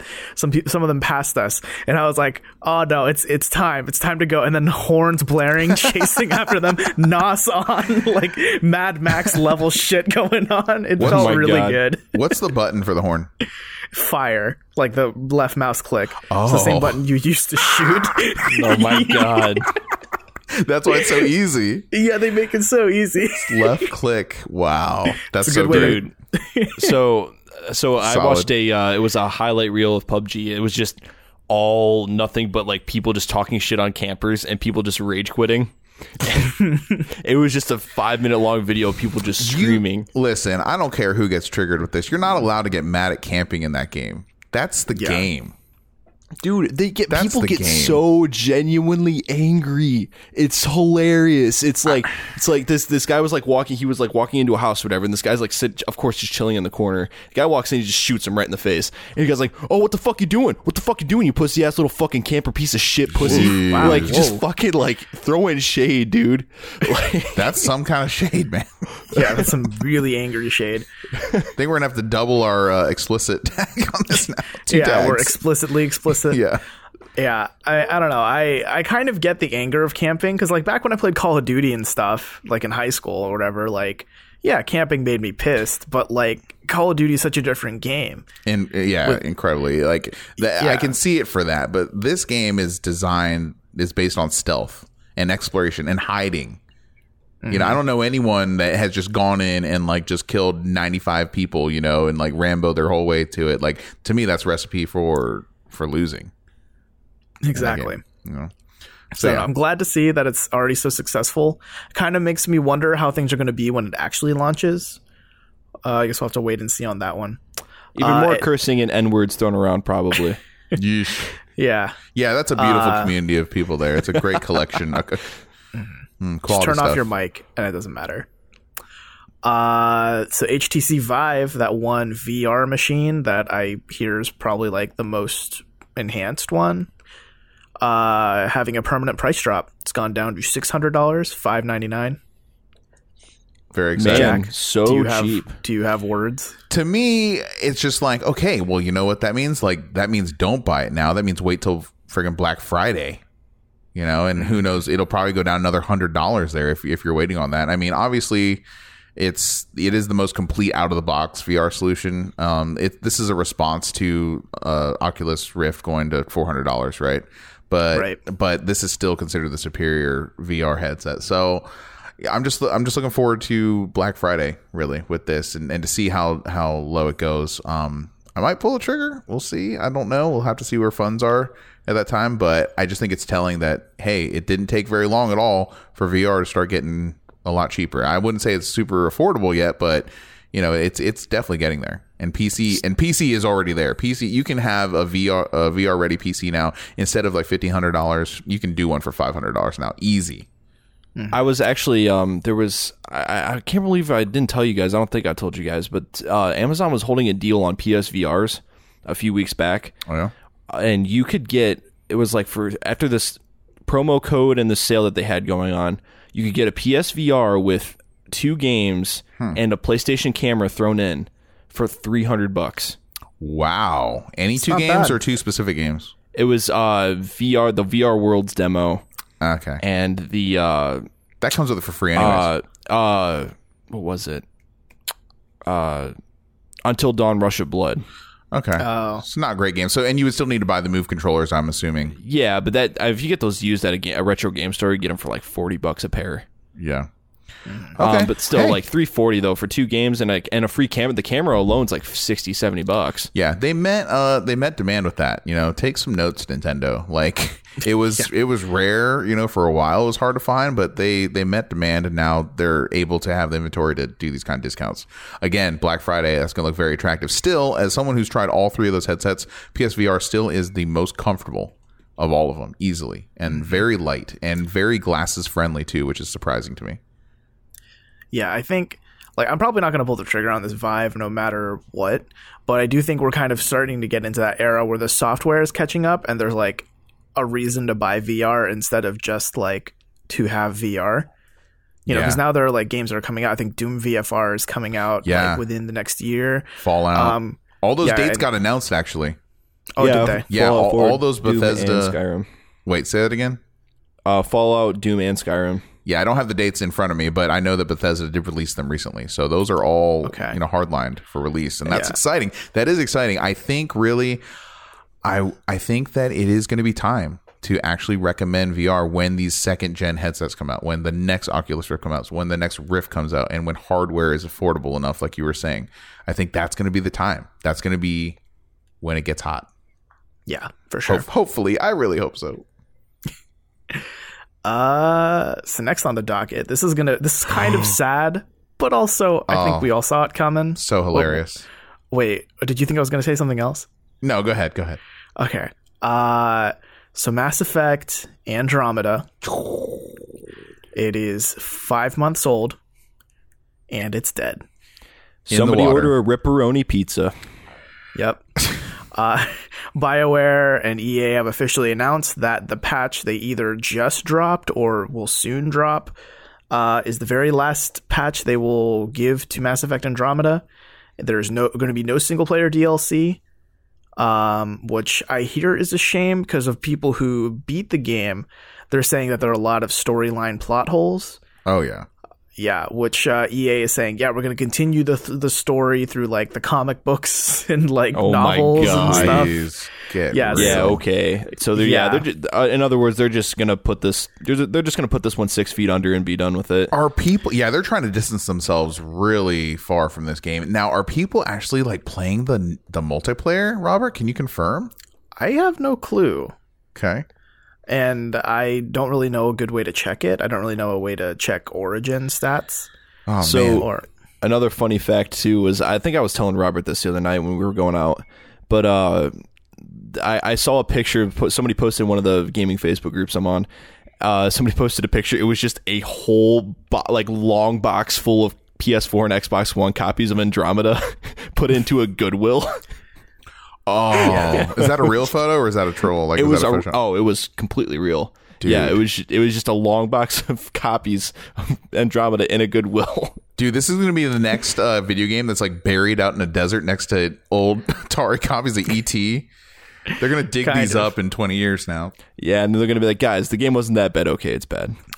It's so bad. Because, I mean, the thing is, like, I think this is definitive proof that we probably shouldn't expect a Mass Effect Andromeda 2 or even any new Mass Effect game for years. Yeah, I would say almost never. I mean, you know what I would like to see and would probably make sense and probably will happen now that I'm just thinking about this off the top of my head, but maybe a Telltale game. Telltale Mass Effect? Yeah, I could see that being a thing, and the budget would be probably doable for that, you know. And I could see that totally thing. I could see it. But as far as an actual like Mass Effect Andromeda 2 or like something else with like a Pathfinder in it or something, like what such a shameful way to end the series. I mean, Mass Effect 3 had its problems. It did remedy it eventually, and at the end with all the DLC, it did become a complete game in my opinion. It took some time, but man, it's just really sad because Mass Effect was one of my favorite franchises from last generation, and Mass Effect 2 is definitely my top 3 probably. Top 5, top 3 probably of favorite games of last gen. Yeah, I don't. Oh, I'm sorry. I don't think it's going to be completely dead. I mean, at least not as long as we think it will be, because Mass Effect just has such a rabid fan base. Not anymore. I mean, yeah, it kind of kills them off. But you still got quite a few people that are willing to defend Andromeda to their deathbeds. No company is going to publish this anymore. This brand is toxic now. I mean, yeah, you're not wrong, but like, I mean, I just don't. At least I don't think it's going to take as long as we think. It's going to take a long time for if anyone comes back around to it. But I definitely think there's going to be something to come out of it because people are going to be demanding it so much. BioWare's on Anthem now. They've long forgotten about this. We'll see a new Jade Empire or Knights of the Old Republic before we see another Mass Effect. This is sad. I think Mass Effect is dead. And I hate sounding that pessimistic, but there's no way, I think, because think how expensive this game was, and the next game eventually will have to be. No one's going to secure the funds to finance that with the way this game has underperformed. To say underperformed, like, this is one of the biggest disappointments in video games this year, easily. Yeah, I could agree with that.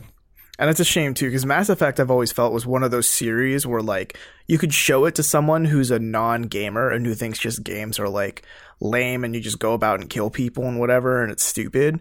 But you can show them Mass Effect and be like, no, there are games out there that, sure, you go around and shoot people, but there's, like, a good story there with good lore. You know, like, you can sit there for a bit and get interested into what Mass Effect has to offer. Like, it builds a universe on par with like Star Wars and, you know, like the Lord of the Rings and stuff. Yeah, I think you're absolutely right about that. It's one of those games where people that are non-gamers can walk into a room and kind of get into and just sit there and just like enjoy it. You know, kind of just pop in anywhere, because it's really the closest to Star Trek, I think, that a series has gotten, besides being Star Trek. It's a shame, man. I don't know what to say, man. But to really just bury it, right? 6 feet under 5 this soon. They're like, you know what, guys? We just went through the numbers, and with as bad as this game's selling, it's not worth it to us to invest the money to fix everything that needs to be fixed in this game. This is what they're saying. You know, the sales just tanked that far. So Man, rest in peace, Mass Effect. I wish that this game was good enough for me to even try.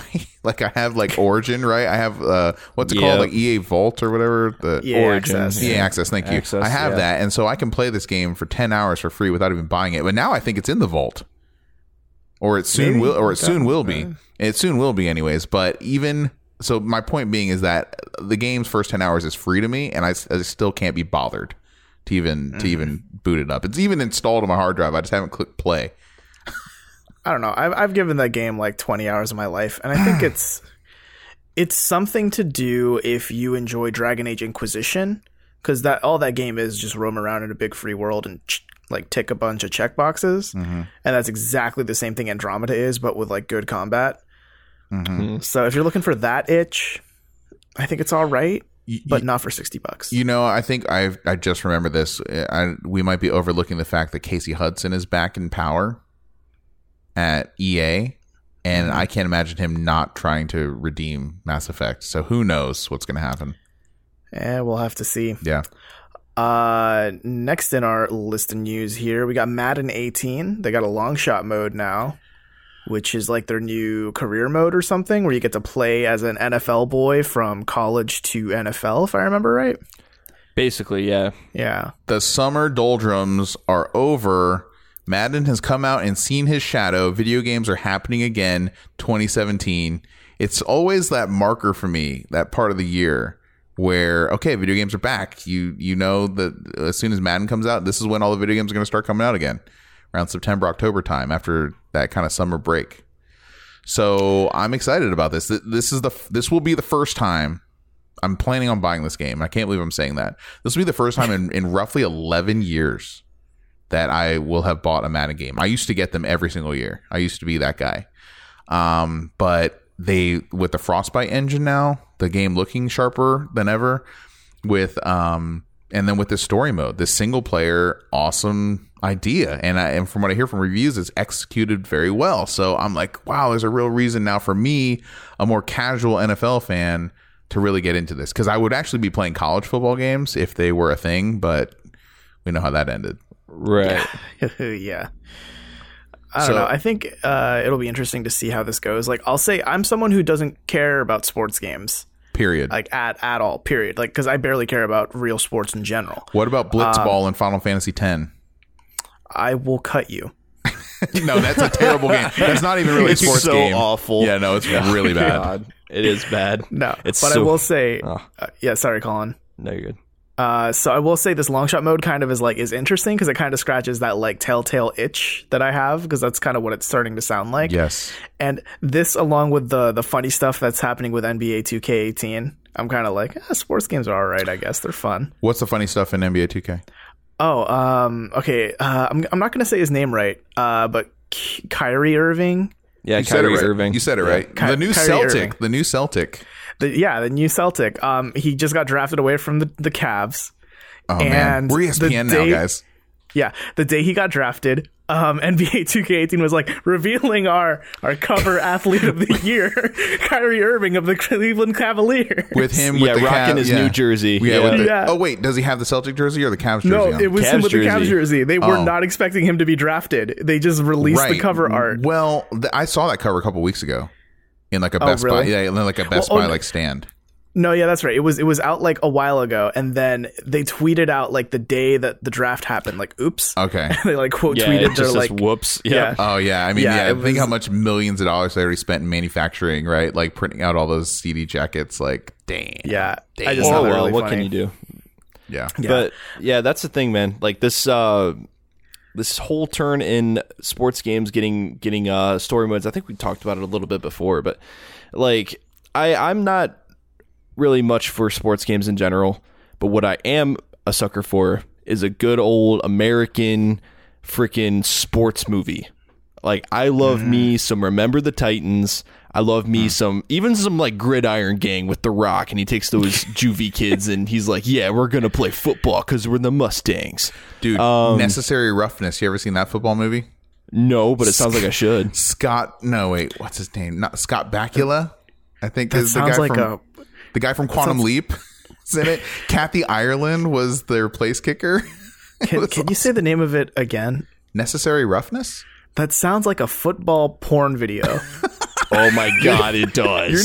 You're not as far off as you might think, but Oh no. Oh God, it was like a is- 90s comedy, and almost all movies that were comedies back then also had nudity in them too. Consequently, I'm Yeah, actually not sure if that has any nudity in it. It's just so long ago, but that's just 80s movies were ridiculous. Dude, honestly though, one of the it's not even technically, I guess, a football movie, but one of the grittiest ones was you ever seen All the Right Moves? Tom Cruise. No. It's an 80s movie, one of the first movies he's ever acted in. But it takes place in like Pittsburgh, whatever. It's like he plays football in high school, and it's about him going through high school, and he gets like a scholarship and whatever else. Well, anyway, it's like the way these football scenes are like directed, right, is like just brutal. You can tell like a lot of these dudes actually did these stunts, and people are just getting the shit kicked out of them. They're like digging into the mud, and they're just covered from head to toe in mud. And like there's some times where you think, dude, like bones had to have been broken. And there's no CTE. Yeah, this is like back in the days of Jackie Chan. Like people just go to the hospital after every take. Like it's just a given. Dude, it's fine. Yeah. Like it's just it's an 80s as hell movie. Like it's pretty cheesy. It's definitely worth watching though. If I know you like 80s movies, Jack. Yes. So like definitely check. It's even got the awesome 80s soundtrack to it. Like you got all the right moves, like things like that. Yeah, dude. It's so great. I'm liking what I'm hearing. Have you guys, speaking of sports movies, have you guys ever seen Any Given Sunday with Jamie Foxx in it and Al Pacino as a head coach? Yes, very long time ago. All right, but yeah. Robert, let me just tell you this one scene real quick. It's a really brutal like injury, and this guy's like grabbing his face and all that, and then the announcers are like, oh wait, no.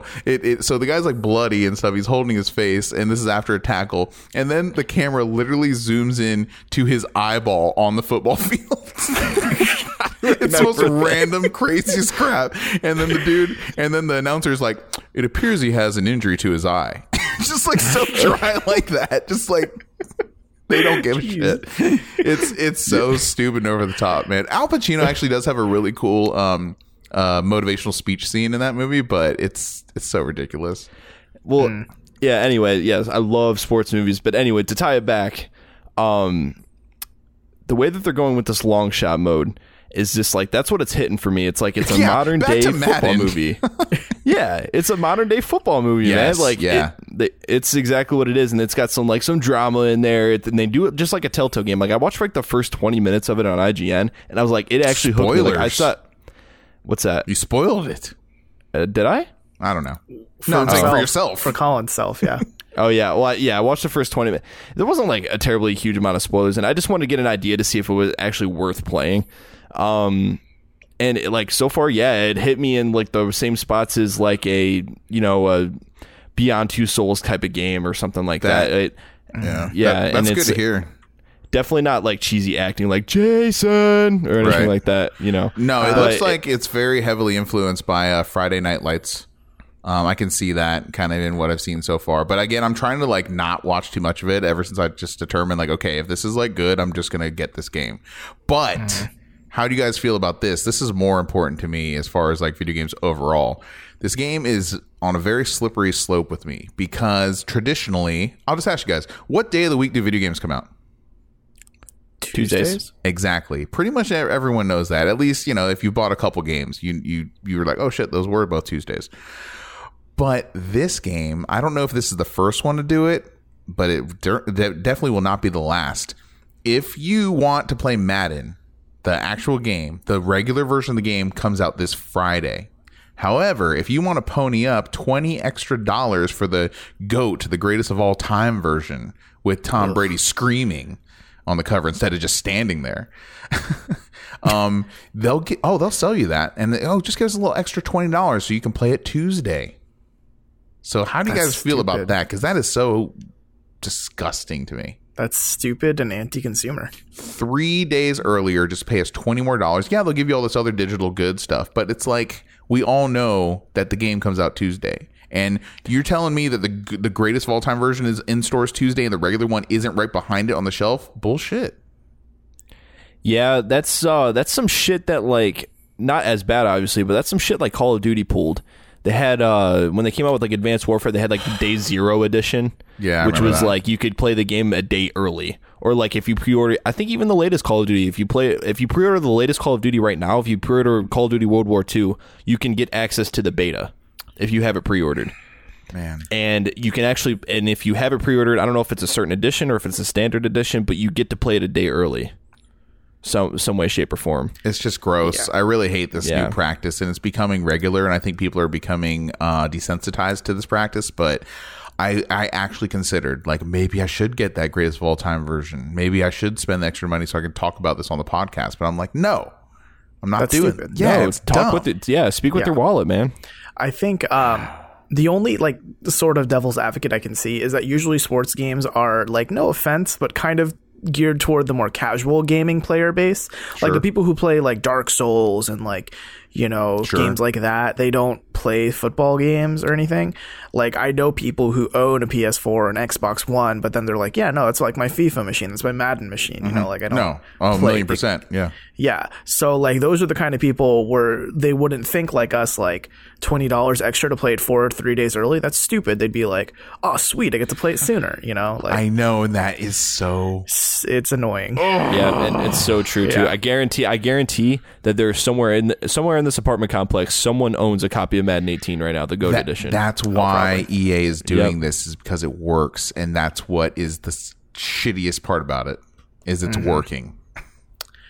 Let's talk about things that aren't working. Do we want to talk about the faces of Shenmue 3? Come on. I always What look are for you the doing? good segues. Okay, I just saw that trailer before this podcast, and it looked weird.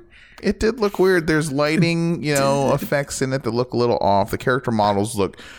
It's strange because what do you want? Okay, what do you want in Shenmue 3? The character models look kind of like they're straight out of the Dreamcast and Xbox version, just up-resed a little bit.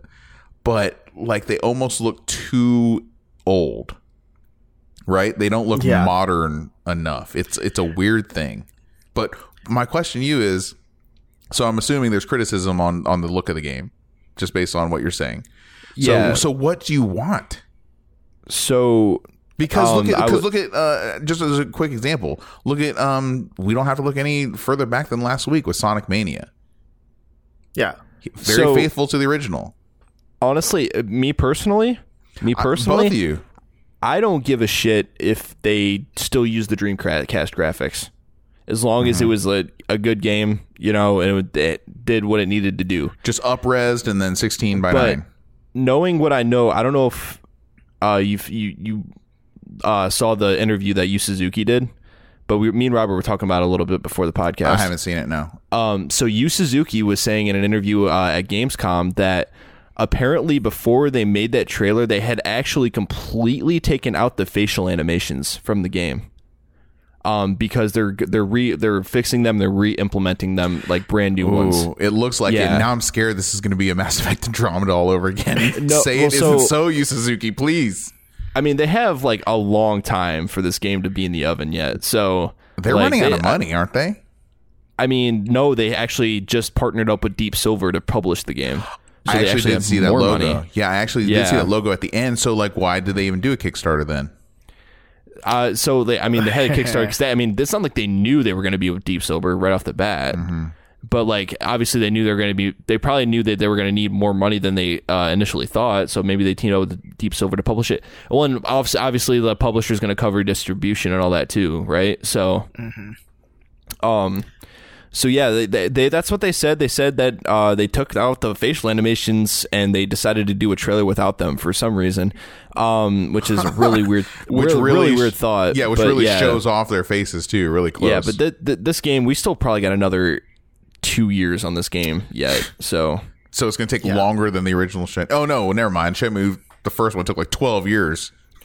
yeah, So never mind. I feel like we got a while on this game, and I'm not too worried about it just yet. So I never played two. For me, I haven't played either of them to be completely honest with you. Yeah, I've never played either as well, and I'm kind of not really interested. So what you're saying is that I have a Dreamcast, so what I'm you like guys are waiting to get saying one.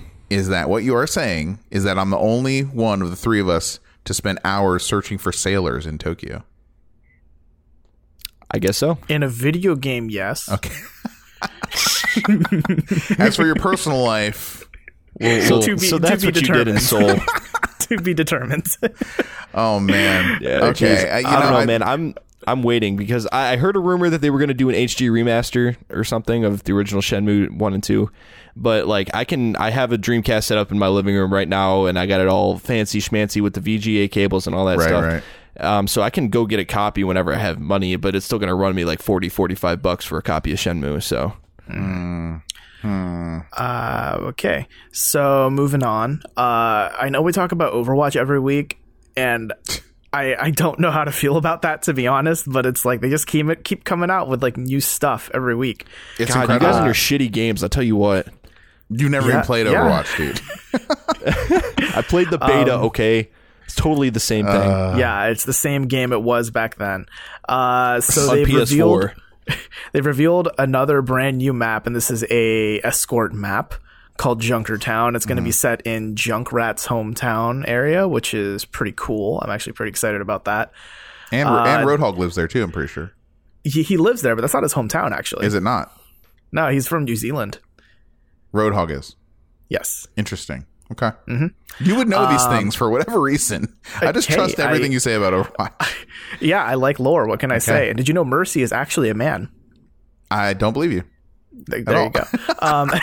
So yeah, when they revealed this map, I actually kind of really liked it because they revealed, well, they had like a video trailer for it as well with Junkrat's plan to like steal or like kill the queen, basically, right? Or like take the gold.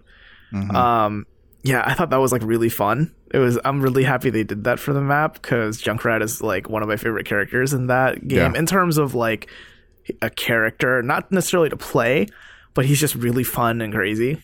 Yeah. I know you're a big Joker fan, and I feel like there's some parallels there between those two characters. Most definitely, yeah. And I've seen a couple bits of footage of people playing the map on the PTR, like from Gamescom and stuff.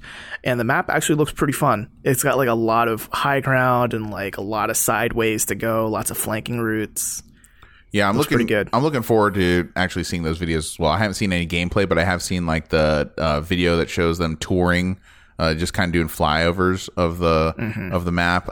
Did you see? I saw real quick on Twitter or something this morning that like Jeff Kaplan in Overwatch. I'm not sure if this is a joke, but I think they like apologized to the whole country of Australia because there's a sign, like there's like a fast food store or whatever somewhere on the map, and the sign says like takeout or whatever in like neon sign, and like it's actually everyone in Australia was like, "That's American. Here we say take away." It was like, and it became a big thing. Oh my God, And then he really? came out and he's like, yeah, and he goes, "I'm very sorry. We will fix this in a new patch." Literally. That's pretty great. So it's my takeaway in God. Australia. Yeah. So you're not getting anything by Australia. Guess. But That's good stuff. And then I have a question, okay, about Yes. Roadhog. This is a serious question here. I'm not joking. He's got two legs. He stands upright. He has two arms. Okay. He has that mask on that looks like a pig.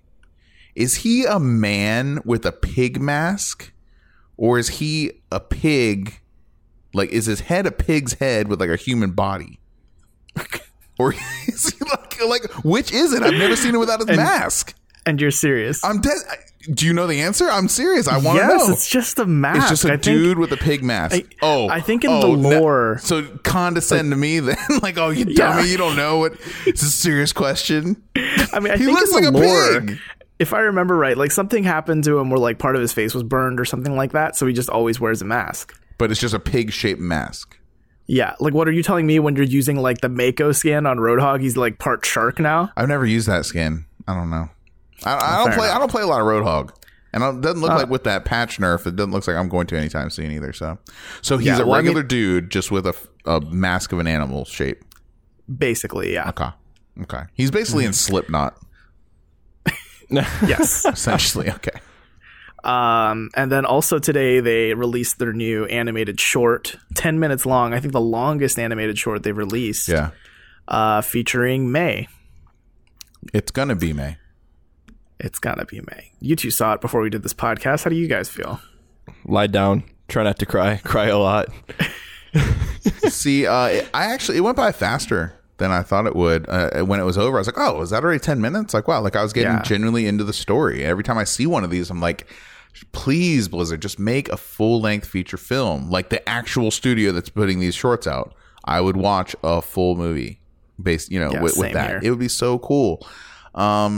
I think I inoculated myself a little bit with this short because I heard that it was like heartbreaking, and then I was like ready for it. But should we just spoil it? Should we just say what happens?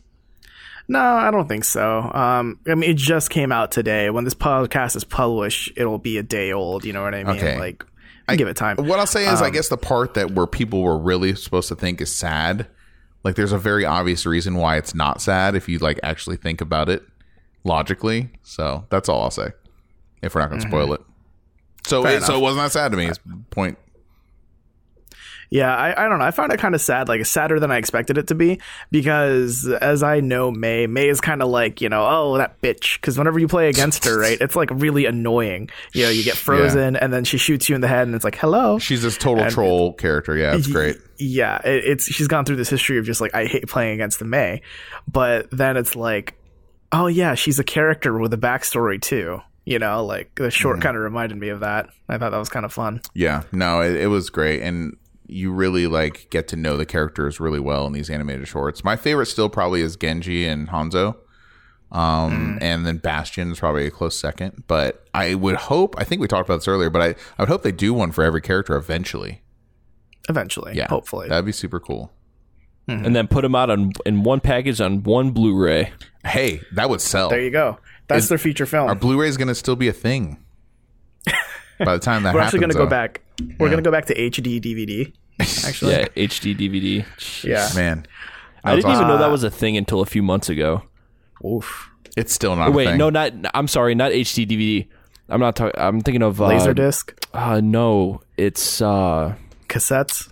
no A-track? video CD, which was before DVDs, sheesh. but after VHS. Yeah, you can only put like 30 minutes of like 480p video on it. Yeah, and then actually before that, there was actually HD VHS. Believe it or not, that is a thing. Betamax, right? Isn't that what that was? No, Betamax was pre VHS actually. Ugh. Okay, I never watched an HD VHS. Yeah, because they nobody had them and they were very expensive for the time that they were a thing. So, Okay.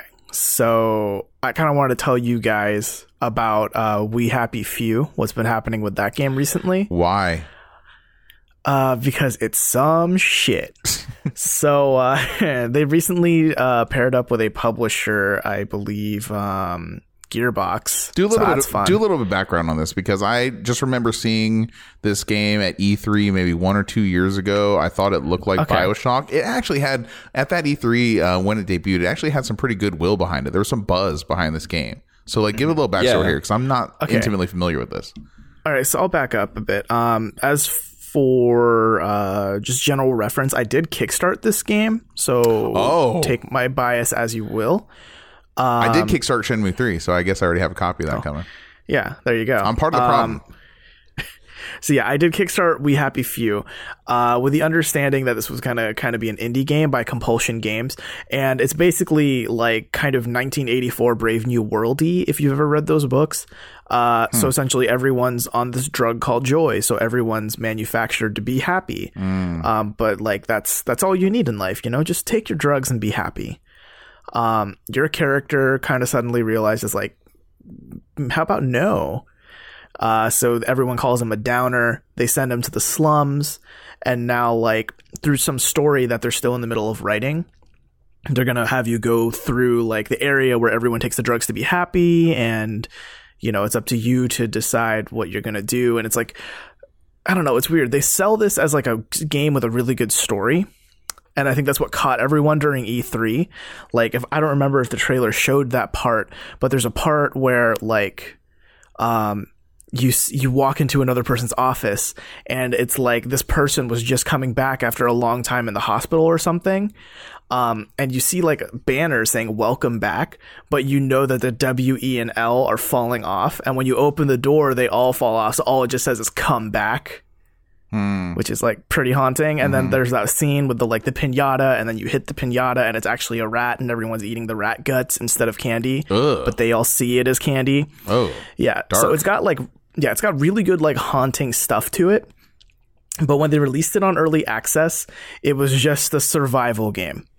So it kind of lost yeah, everything right. that gave it that kind of vibe. Yeah, because I remember being really sold on it. I'm like, whoa, that's some good shit. Yeah. Like, that's right up my alley, because like 1984 and Brave New World are some of my favorite books. Okay. So I was like, man, this is like in video game form. And instead, it's a survival game for a while. It's Minecraft. They've added stuff where like you're managing your happiness and whatever, and like it seems cool. I haven't jumped into that game in like a year. But they recently gave it a new update, and they said that this update is the last one until they officially release it on April 13, 2018. Also, we're pairing up with the publisher, Gearbox, and instead of selling the game for $30, we're going to sell it for $60 because it's going to apparently be a full AAA release in the next 6 months. Wow. Well, all right.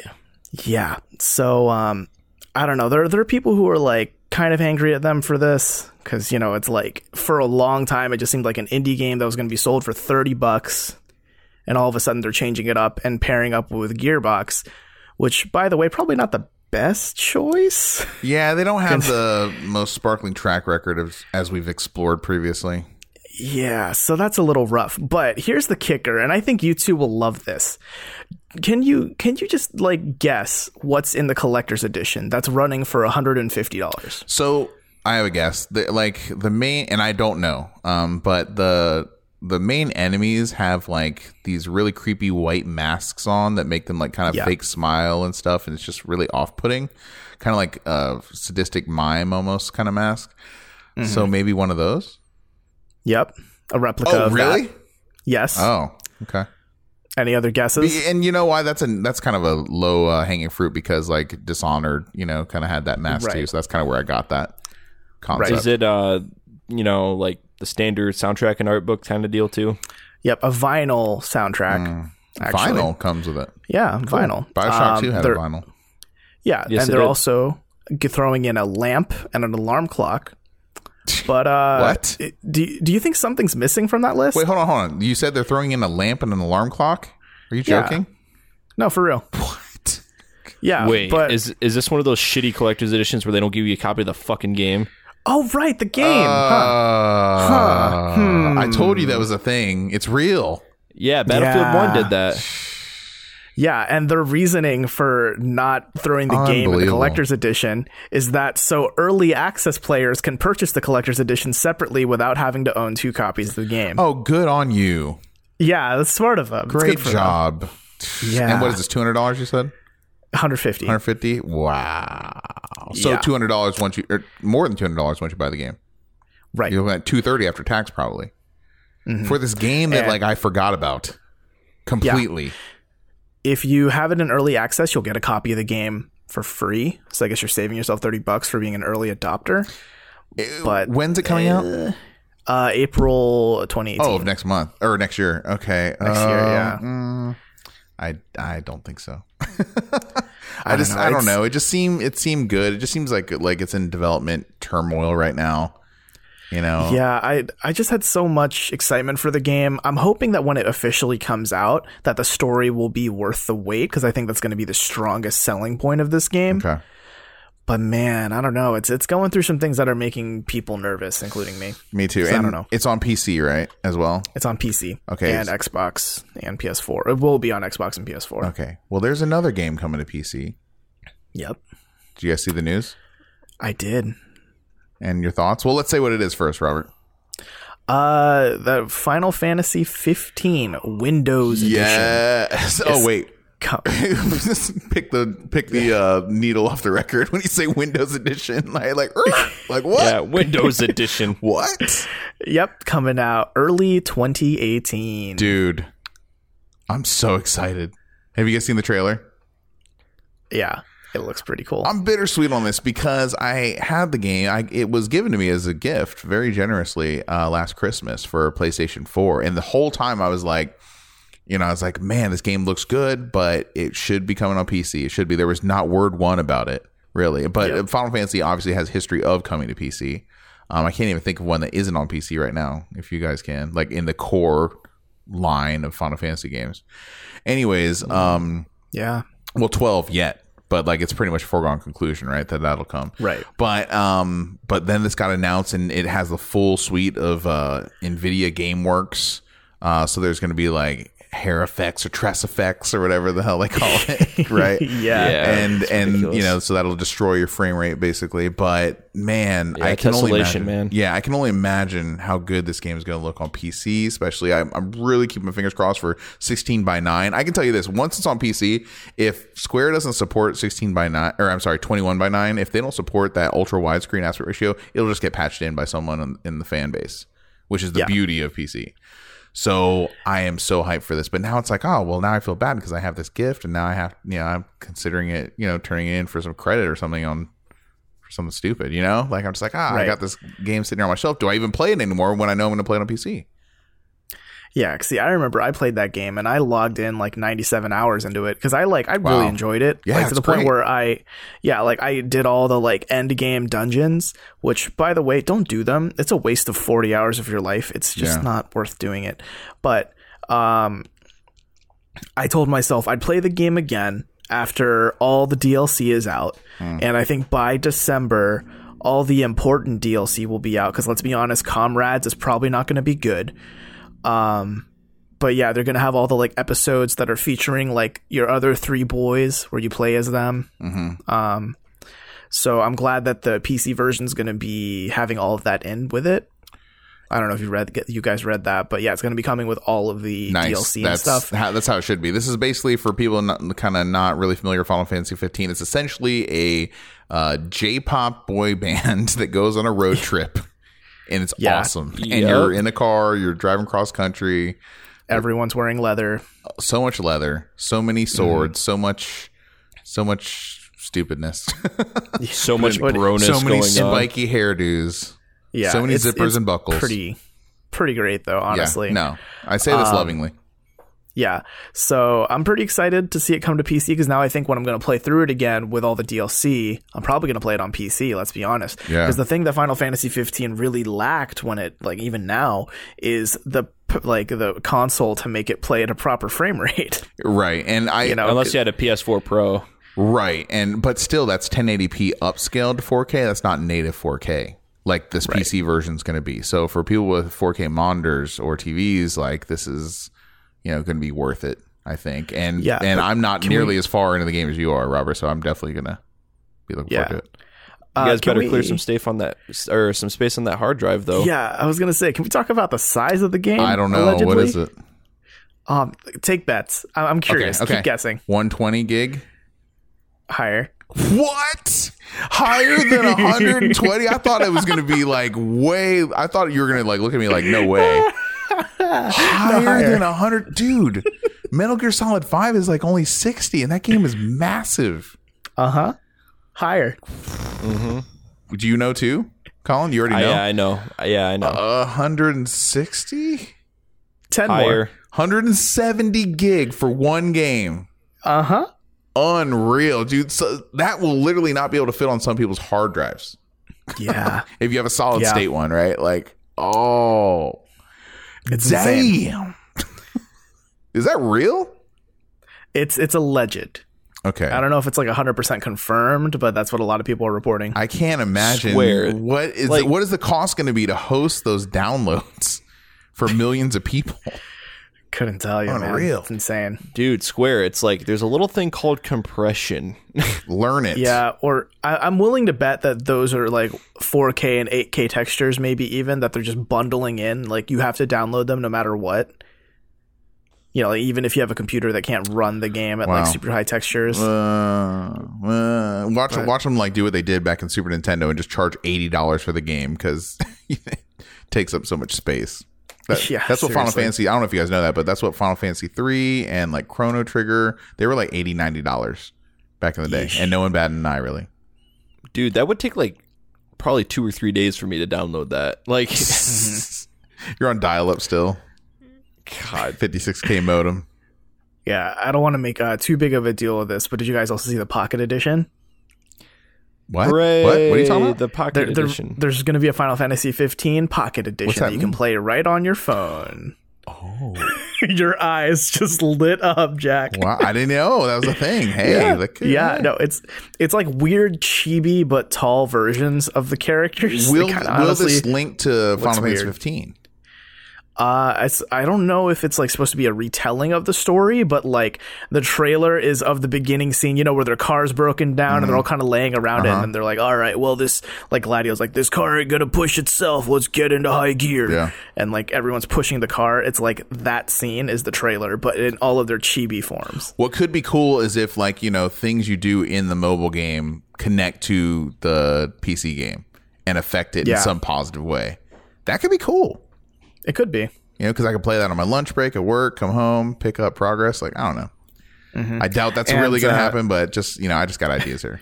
Man, I just hate playing games on my phone, period. I just don't like to do it. I don't do it anymore, but I used to. And it's a kind of ironic that now that our phones can run practically any game, like, we're not playing them anymore. Yeah. There's also been rumor, I believe the director of Final Fantasy 15 said that they want to bring the game to the Switch, but can't Yeah. confirm how and or when and or if they would. It's like, It's going to be that mobile Like, version, yeah, guys. we want to put the Yeah. game over to a bunch of other platforms, including one that rhymes with the word Twitch. So that's what they say. Wait, that was a quote? what if it's Are you quoting? yes, quote? That's stupid. Why don't you just not say it? I mean, because then it'll be real. I get. Yeah, you say it 3 times, and now you got to make the game. It'll be the mobile Yeah. game, like I said, Robert. I hope it's not, but hey, I also don't care because playing any version of Final Fantasy 15 on the Switch, like, look, I love my Switch, would never play a game like Final Fantasy 15 on it. Nah, I would run like shit. Yep. Yeah. All right. Well, it's time to get to the Would You Rather. Play the music, Robert. Uh-oh. Okay, I did it in post-processing. Let's go. Boom, boom, boom, da, da, da, da, da. Okay, so the music is going. All right. Would you rather, guys? Are you ready? Are you prepared? I'm Ready, always Freddy. prepared. Okay. Would you rather be fluent in every language on Earth, or would you rather know the answers to all the mysteries of the universe? Discuss. Question. Would I be fluent in speaking and hearing the language, but also like reading and writing? I think so. So like I could read and write in like ancient Egyptian hieroglyphics. Let me read my question again. Be fluent in every language on Earth. Fluent. So I would assume Reading and that's writing. what fluent means, isn't it?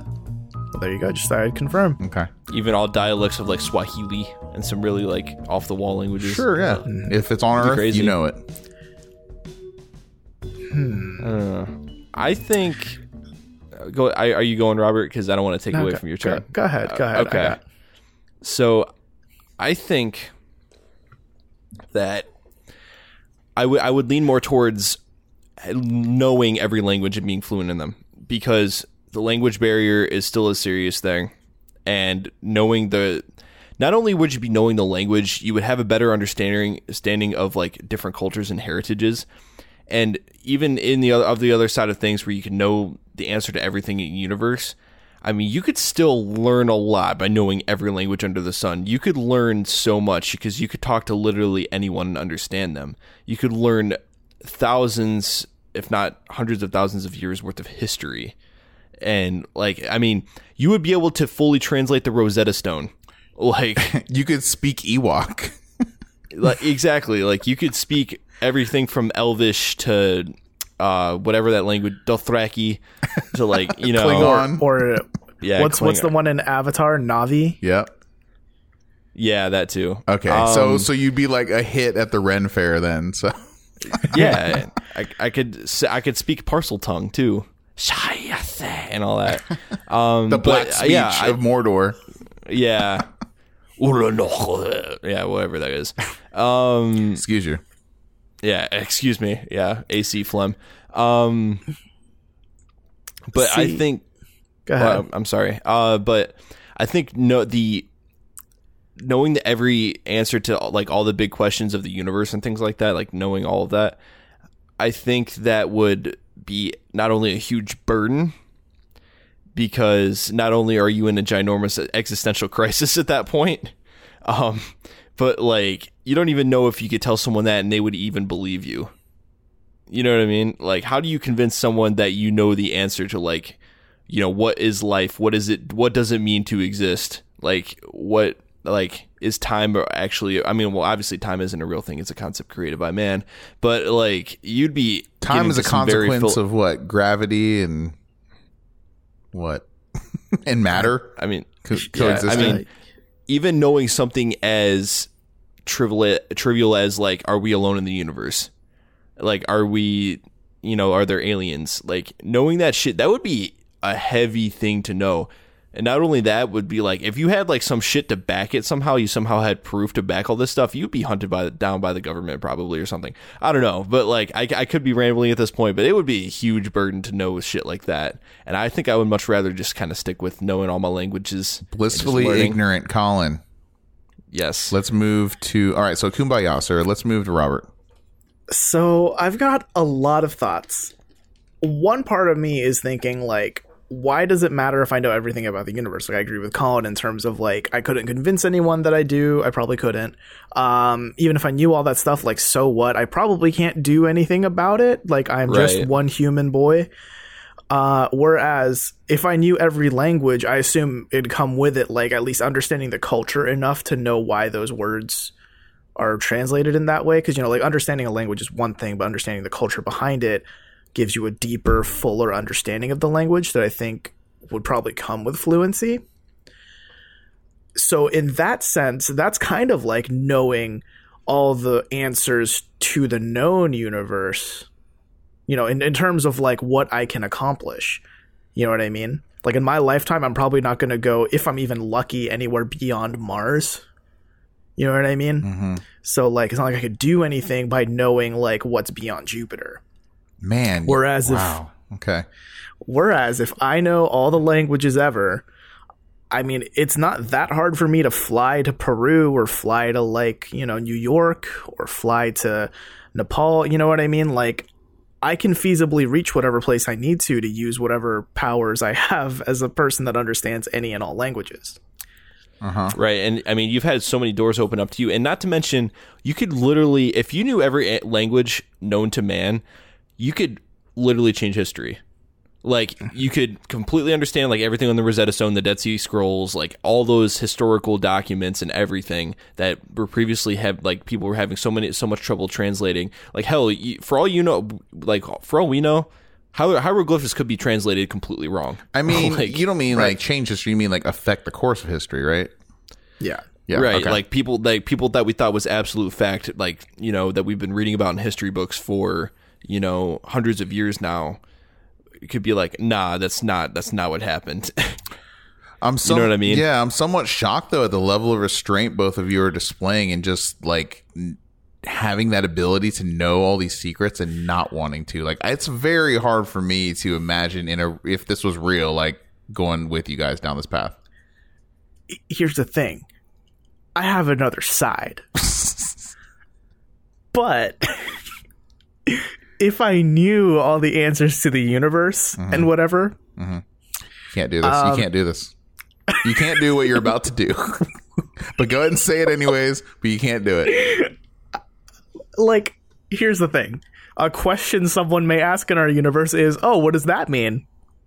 And they'll point at a foreign language. No, these are mutually exclusive, Roberts.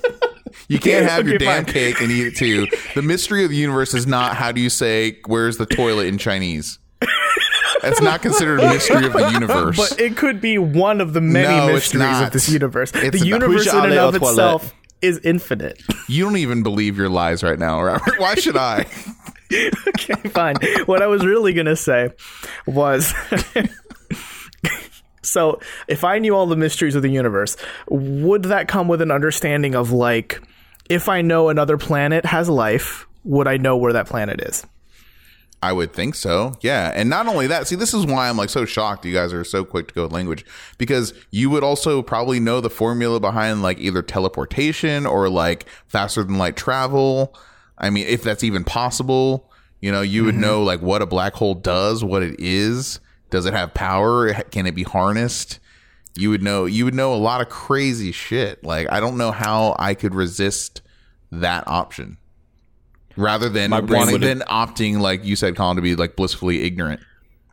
Right. I mean, it's so like, I mean, that just adding to it more, man. That's like some serious power you got going on in your brain right now. I think you could use it also to benefit just as much as you would from being able to speak to anybody or translate anything. I think you could harness this into a very lucrative career somehow if you displayed restraint in what you let other people know that you know.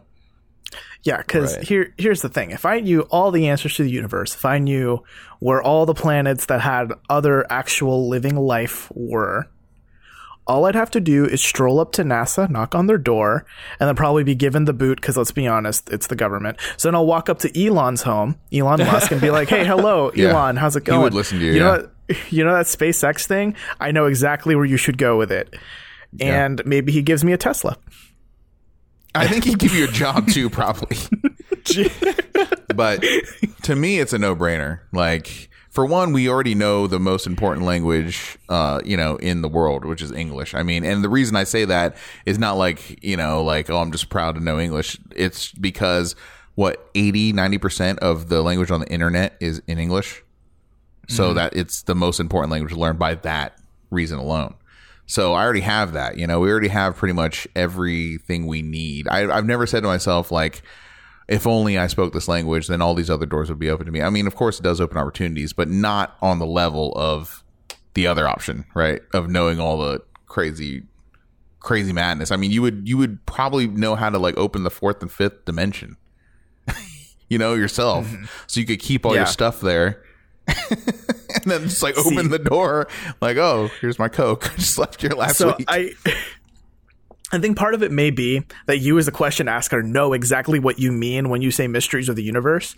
Whereas when I first heard that question, I just thought, I already know it. It's 42. Done. So, you know what I mean? Like my expectations were not quite perhaps the same of what you thought. Okay. Does that make sense? Okay. Well, this isn't my question. Like, I've found this again, like, somewhere, right? So I'm just like thinking, like, well, Mysteries of the Universe, that's clearly all this awesome shit. I mean, the mystery of the universe is, will Kingdom Hearts 3 be released next year? That is a great mystery. Oh shit, I know that. No, done. Yeah. Easy. So you'll know to never look forward to it because it's just never coming out. Or alternatively, I'll know exactly what galaxy that game will exist in, and I'll get to go there to play it. Right. Yeah. You'll know exactly what timeline that game actually comes out in. You'll be able to travel there. You basically become, Rick from Rick and Morty because you'll be that smart. You'll know all the answers to the universe. You create, portals to other dimensions, and you'll be able to just come back and be like, hey, I got the game. But then you find out that it's actually time locked on your PS4 in this timeline. So that sucks. Colin, you've just changed my mind. I'm never going with that option ever again. Languages it is. All right. Wow. No, I'm just kidding. Wow. All right. Do you guys have any final thoughts? I think I'm probably going to lean toward knowing the answer to the universe, but not because of how cool it'd be to like. Come on, it'd be cool. It would be cool. Just admit it. It'd be cool, but that's not my reason. My reason would be because I would have a higher chance of meeting Elon Musk and getting a Tesla by knowing that shit than I do now. What if like the truth of the universe, right, of all these mysteries that are unknown, what if it literally is such a just mind-blowing thing that you just like pass out in an aneurysm like the instant you know this stuff? You know what I mean? Like, what if your brain can't even handle it and then you're just like state the rest of your life? It's possible. I could see that happening. I don't know. Yeah, that's a lot. That's so much information. It's heavy. In your brain, dude. Like, what is it? Even with like the languages thing, isn't there like a person?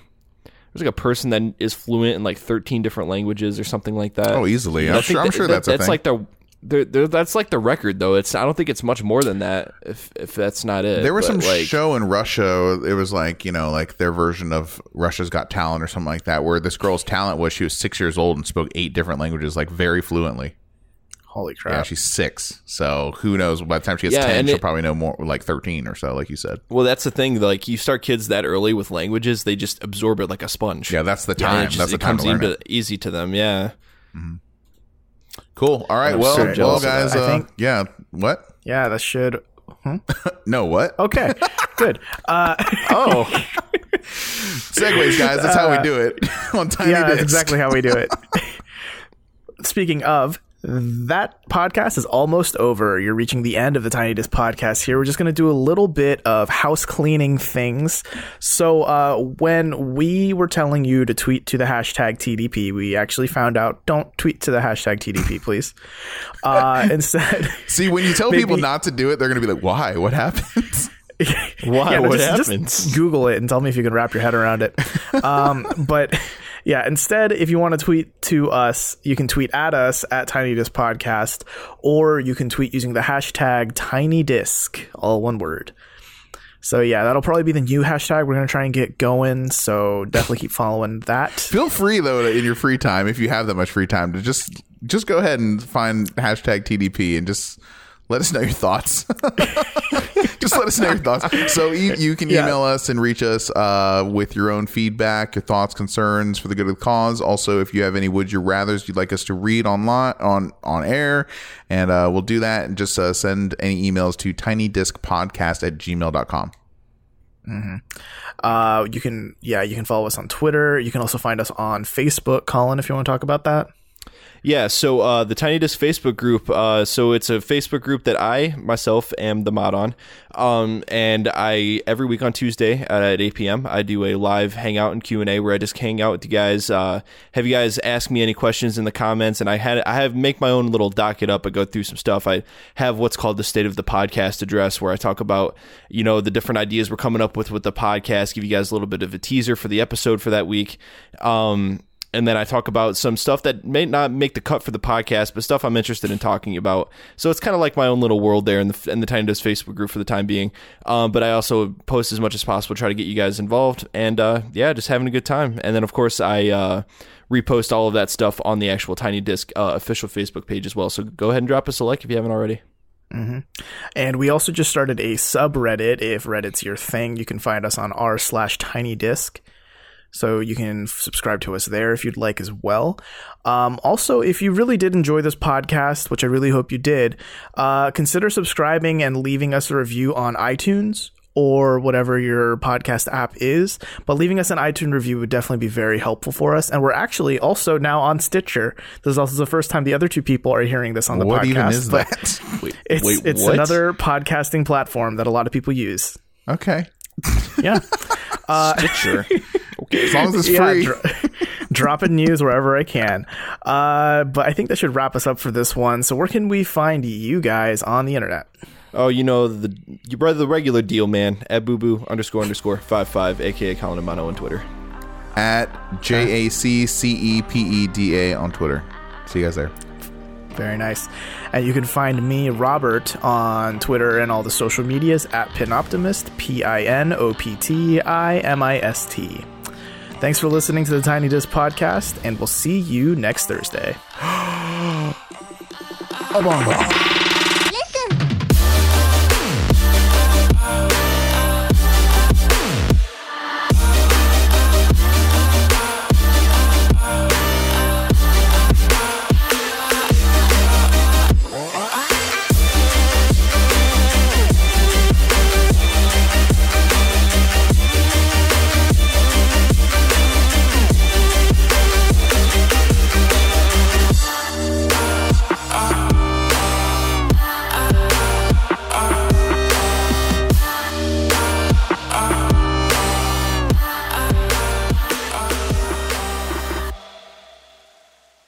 So, Jack, Senran Kagura. Actually, they announced a release date for Peach Beach Summer Blast. Oh my god, what Can't platform?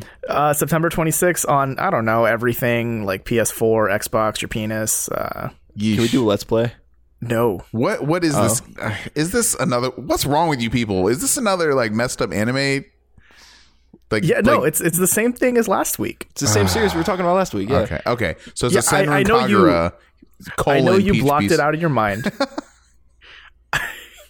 We're bringing it back. And I did see gameplay. It's a third-person shooter, but instead of guns, it's water guns. And you still strip people naked by shooting them.